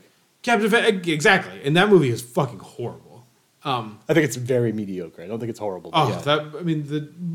I almost threw up, like, not just in my mouth, but like in my lap, when they were like, "Happy Noam Chomsky Day. We're gonna celebrate Noam Chomsky." Just like, fuck you, man. Fuck you and every single person who was involved with this movie in your Noam Chomsky Day. Because I'm sure nowadays it would mean something totally different, because Noam Chomsky is like veering towards like being like a hard Trumper or whatever. But without like loving Trump, he just loves, you know, Jordan Peterson and shit like that. I think the performances are pretty grounded, and then the theme is just kind of a little too vague and like wishy-washy for it to be like, for it to have the same intensity that like the performances are trying to bring to it. So when it's just, when Saul is having all these real, when Viggo Mortensen is performing as Saul in these really intense conversations, and the conversations are about stuff that's just kind of like, okay, like, if you don't get to make your art, you don't get to make your art. Like if your organs are for something or they're not for something. Like, I don't know why you keep sitting in this bone chair. That looks like a joke. I mean, it's a joke, right? I mean, what is this bone chair? I don't get it. I'm not 100% sure why it needs to be there. It seemed like it was one of those things where he maybe came up with a scene where like they kill the pageant director, which I'm not sure why he had to be a character. The two engineers who fix these Life Aware. Which, I'm going to be honest, I love those two. Like, I do too. I want to watch a movie with them. Like, what's their deal? Did you ever figure out what their deal is? No, what but are they after? They feel like two Terry Gilliam characters in a David Cronenberg film. But why do they kill both Scott Speedman? Why do they kill Lang and... Well, they just kind of feel like they're all part of like the government, right? Like it's all about the prevention of So they're showing. all for art? They just want the secret art. They don't want... I don't necessarily think all of them are for the secret. I mean, they all are, yes, to a degree for the secret art, but also like there might be a level of their jobs require them to first and foremost keep that veil covered over like the accelerated evolution, and from that they do find an enjoyment in this kind of aberrant art that comes from it. Yeah. And they also enjoy drilling the back of an obvious mannequin head.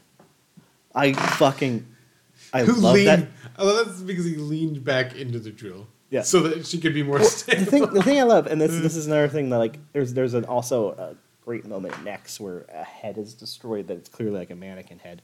But I'm happy that it feels like this year is going back to the very clearly like Fulci-esque head or body destructions that look terrible. Like they don't look real at all. Like, but there's something more. This is the horror part of me, like talking. There's something more satisfying about that because it's actual drills going into something. But isn't that what's... I like that. Absolutely, but isn't that what removes some satisfaction of like watching Léa Seydoux get cut up with those things, because that shit is the fakest stuff I've ever seen in my life. It's all CGI and then like some practical blood stuff that's maybe kind of like layered on, or like I don't know, off camera you could probably had squirted a little fake blood. But yeah, no, it doesn't look as good because it is regenerative effects. Right. It's rough.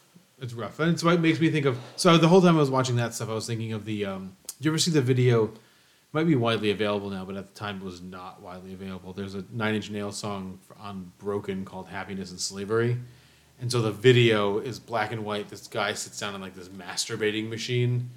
Very Geiger-esque, like just like a machine. And it just starts ripping Is him Juliette Binoche there? No, it's just a single guy. No, that'd be awesome. It was a young Juliette Binoche being like, "Oh, I just need a shot. I'll be in this Trent Reznor video." But I also need like a Claire Denis masturbating. No, that reminded me of this too. But that was amazing, and I think about High Life every day of my life. But no, there's a guy and he sits on this masturbating machine and just starts ripping him apart, and then it grinds up his body. But there's no CGI because it was 1992. The CGI for that stuff didn't like exist, so it was just like practical effects of just like ripping this guy to pieces, how Cronenberg probably would have used to have done it. And I just was thinking of that, like, oh, I would love to see some kind of real way that he would have cut into this, or make it seem like he was actually cutting into this woman instead of like the end of a skill saw that just like disappears when it meets flesh. Yeah. And then like a cartoon opens up on her chest. You know, it would have been cool if like Roger Rabbit or like Toontown was actually in like Léa Seydoux's chest and they were like, hello? Yeah, blue, and they were just covering up. And it's funny because with like Lang's death, like that is practical. Like all you have to do is do a close up on some clay, like some synthetic silicone, and it's a cut on that, and then you go back out, and then we get the fake silicone cut on Léa Seydoux, and you just have a practical blood effect coming out of that. Something I would have taken anything, but there was because that's the thing that like works to a degree with like Gap, like in Crash. I mean, it's not disturbing because that movie isn't disturbing. Is the fact that like it's actual practical cuts and whatnot. Yeah. To that point, I think Crash, for however bored I was watching it, I was still just kind of like, I'm interested to see what they're going to do next a little bit. Like, where's this going to go? In Crimes of the Future, so it kept like dragging me back in, even though like Holly Hunter and like some of the other aspects of it kept like pushing me out. Like, this is boring and stupid. I kept being like, you might do something. And I remember when I first saw it, I was just kind of like, holy shit, like, where are they going to go now? And then and then ultimately I was like, oh, they didn't really go very far, blah, blah. In this one, they kept, like, moments like that kept, like, pushing me out of the movie, and that was part of, like, so I felt very detached from something. I wanted to feel, I had the expectation of going in feeling very, like, connected to, just because of my appreciation for, like, that kind of visceral cinema. And I guess that's, like, a big issue, too, is, like we're talking about, when we're getting our munchies, was, like, Northman has a lot of like it has a lot of CGI. Sure. But it has a lot of like practical kind of gore effects. Mm-hmm. And it's so, I think when this movie like really loses me for the first time, is when that first performance surgery is done and it's all the CGI. It's like it was so easy to just have like the head of Viggo Mortensen popping out and then just a practical dummy with animatron, like, having... He doesn't even need to be moving. You could just say like he's been sedated or whatnot. Yeah. But to have some robotics actually cutting into a dummy, because like the second you see those organs, it's just like that. Just looks like sacks of CGI poop. Well, yeah. I watched a making of video of Jim Henson movies, and there's nothing more complicated than making a movie with puppets on puppet backgrounds, and people like underneath a stage, just kind of like this, and manipulating puppets and all this other shit. These things can be done. Yeah, you know what I mean. He just chose not to do them. Sam Raimi did it with Evil Dead. Absolutely. He chose not to do them to the detriment of the film.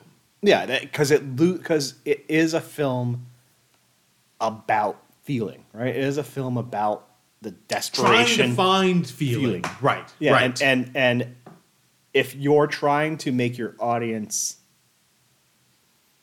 feel something, or to connect in that way of like, oh, why aren't like to really grasp at the separation between what you're seeing, the reaction on the screen, that these people are doing versus like what you would experience by looking at it and like, this is how it should feel. Mm-hmm.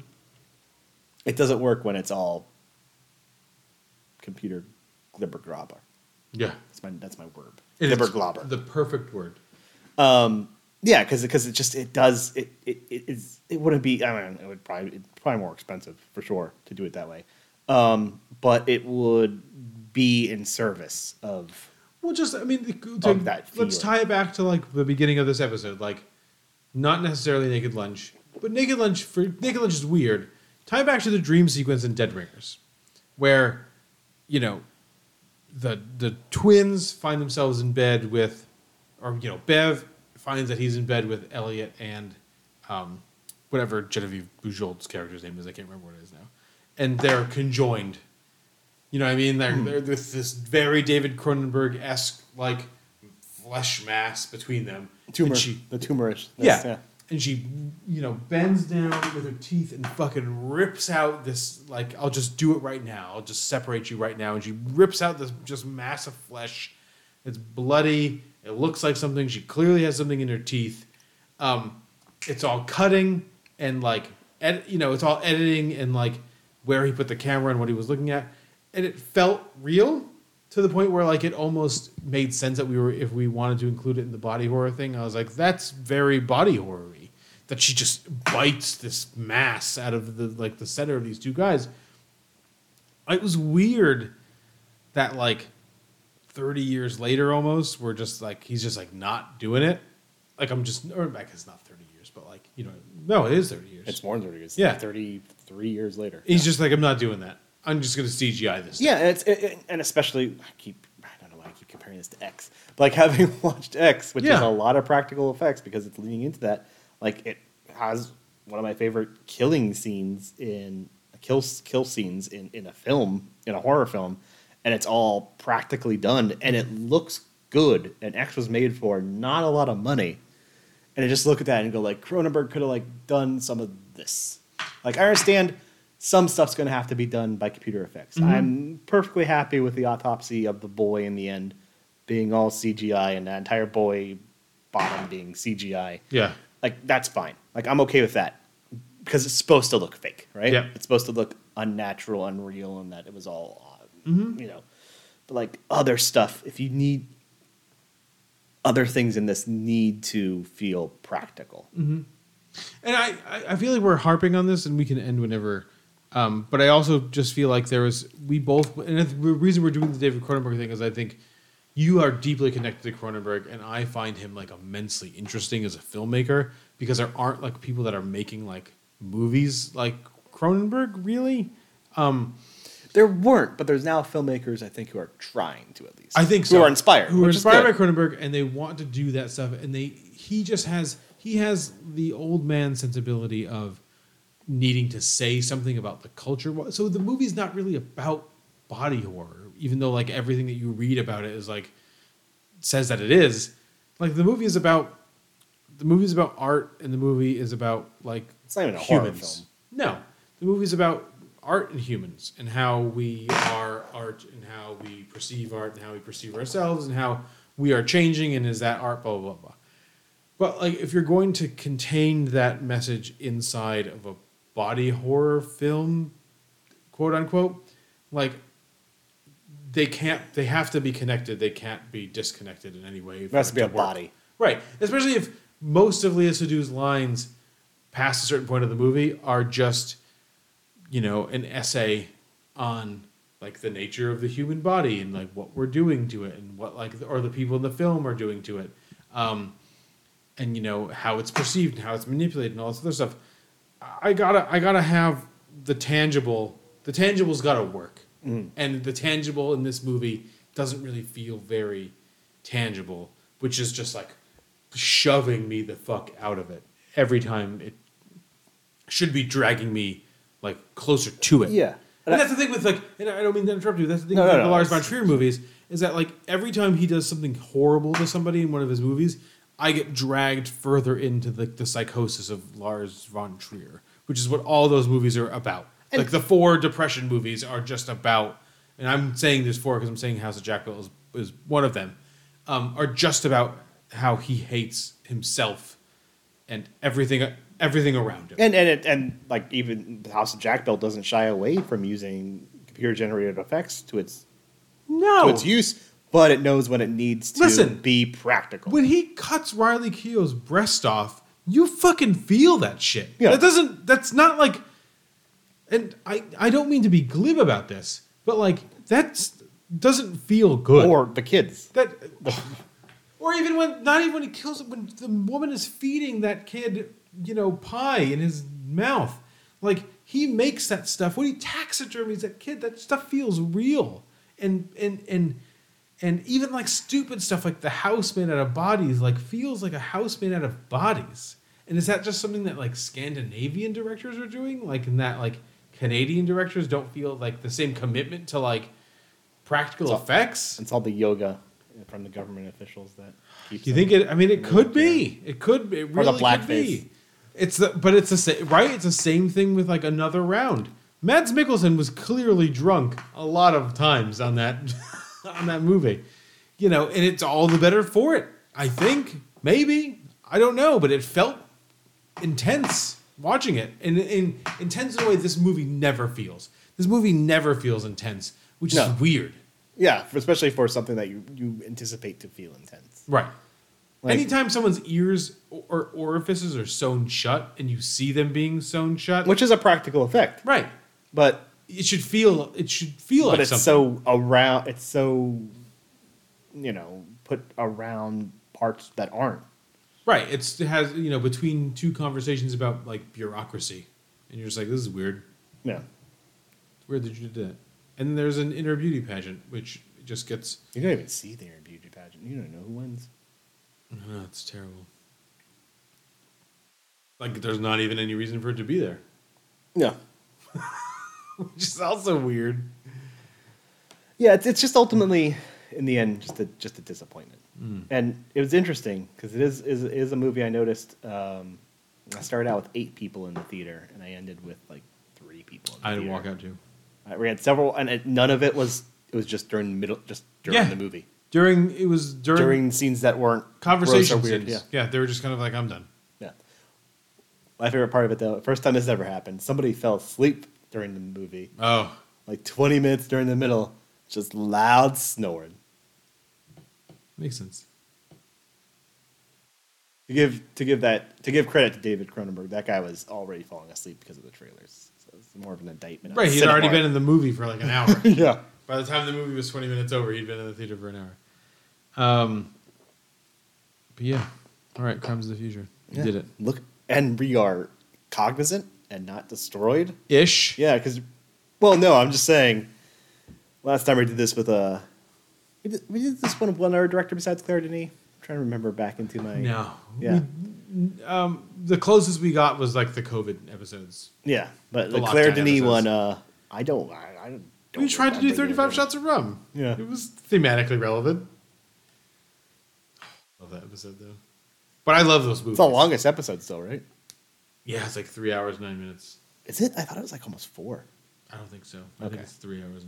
This is not that long. No, it's like 2 hours. Oh, good. We did 4 movies. We're so adult now. I know. How many movies did we do with Denis? Like 9. Oh, did we? Well, we did every major movie that she made. Oh. So if we had done 9 Cronenberg movies, this probably would have been. It might not have been 9, but we started with. We did like first one. We did Chocolat. Chocolat, yeah. And then we moved through. We hit all the major ones. Yeah, so it was probably like 9. Oh, okay. That makes sense. Yeah, it was. It was a long episode. I mean, just like the last few, like 2001, Trouble Every Day to High Life, we hit Trouble Every Day, 35 Shots of Rum, White Material, Let the Sunshine In, High Life, and then before Trouble Every Day, we did like 4 movies. Yeah. So yeah, that was a lot of movie watching those 2 weeks. It was great. Oh, I love those fucking movies. That was fun. Yeah. Should we do a new ending for this? Do we still do the tweet us at Film Fiddle? You know what's funny? I think we probably could have ended this episode 10 minutes ago. Either of us knew how to like get into the ending because I also had that perception. Like, are we still going to do this? Like, do we have to do this? I don't know. Because we don't pay any attention to our Twitter. We tweet occasionally. Some people like tweets, but it's mostly all just political tweets now. Right. It's just like when something terrible happens and John Cusack says something interesting, I'm just like retweet. Yeah, I don't look at any of that shit anymore. And our Gmail accounts just all bot stuff. So I guess our Twitter is the one way you can really communicate with us now. Don't bother to email us. Yeah, don't even. We will not look at the email. You know what's funny is that I like the idea that we've turned this into kind of like a vanity project now. Before it was like a mission, and like we really wanted people, like they really wanted to talk to us, like we wanted to hear from them. Now we're just like, I'm really not interested. Like we're just here for ourselves. But like if people actually tweeted us, all the time. Say anything, yeah. I'm just not sure I'm going to read your email. No, I won't read the email because there's so many fucking spam emails, and I'll just it'll be like, check your Norton, and it's like, what? Who pays for antivirus protection anymore? We're good, Norton. You know which viruses I probably have on my computer because of how much porn I look at? I'm fine. Like we could help you. Make it faster. Well, no, it's not actually Norton's. It's an Indian scammer. I love the Indian scammers. That's been something I was doing during our not watching this. I watched Scammer Payback. It's a great YouTube channel. Not great. It's just a guy who like fucks with the scammers. Yeah. Okay. Good. And if you want to tweet at us about scammers, do so at Film Pivotal. There's no emails. No, but you can go to pivotalfilm.com and see a list of the movies on our Pivotal Film list, which is the thing we used to do. That's all that's there, actually. So, list of the beers we did drink. List of the beers we drank. How to subscribe to the podcast. If that's still something you're interested in doing. I still kind of want to eventually do some writing on the. Eventually, I'll do that. Eventually, if we have a website, might as well add shit to it. Ditto. We'll be back in 3 weeks. Ish. We're gonna do the best of our best. Kind of a best of. We're still figuring it. Be a look at the interesting films of the past 6 months. Of those, I think our best movies so far will be on those. Yeah, we'll find those interesting to talk about. Like I'm very behind on stuff, so we'll catch up. But something like I said, you might love Men, but something like for me, Men, which I don't particularly love, I will be discussed on that episode. We'll figure out a way to do like a kind of overall take of the year, maybe without going into like the depth that we would normally go into, but we'll just kind of find it. At worst, we break that shit into 2 episodes. That's the thing. We may go into more depth about some about comic book stuff, but not Johnny Depp. We're not doing that shit. Oh, fuck that guy. I don't give a shit about any of that. No, I'm not even mad at Johnny Depp. I'm just mad at the culture. I know. So much about Johnny Depp. I never heard. I'm not mad at either of them. I think they're both fucking idiots. But I think the culture is also fucking stupid. We should have just cared more about Elden Ring. Could we have cared more about Elden Ring as a culture? Literally, IGN just turned into the Elden Ring all the time website until there was a Marvel or Star Wars release, and they're like, Marvel or Star Wars said this. What if From Software made a game about this? Yeah, that's all anyone cared about for like the longest time. And we'll talk about everything everywhere all at once because I've gotten multiple requests about this. You know what? Maybe what we'll do, Mario, instead of we'll do a kind of like a wrap up, and then we'll hit everything in Men, like hard. Let's we both see that because neither of us have seen everything everywhere all at once. I know, which I feel bad about. I don't. Whatever. Get better screenings. All the movie theaters.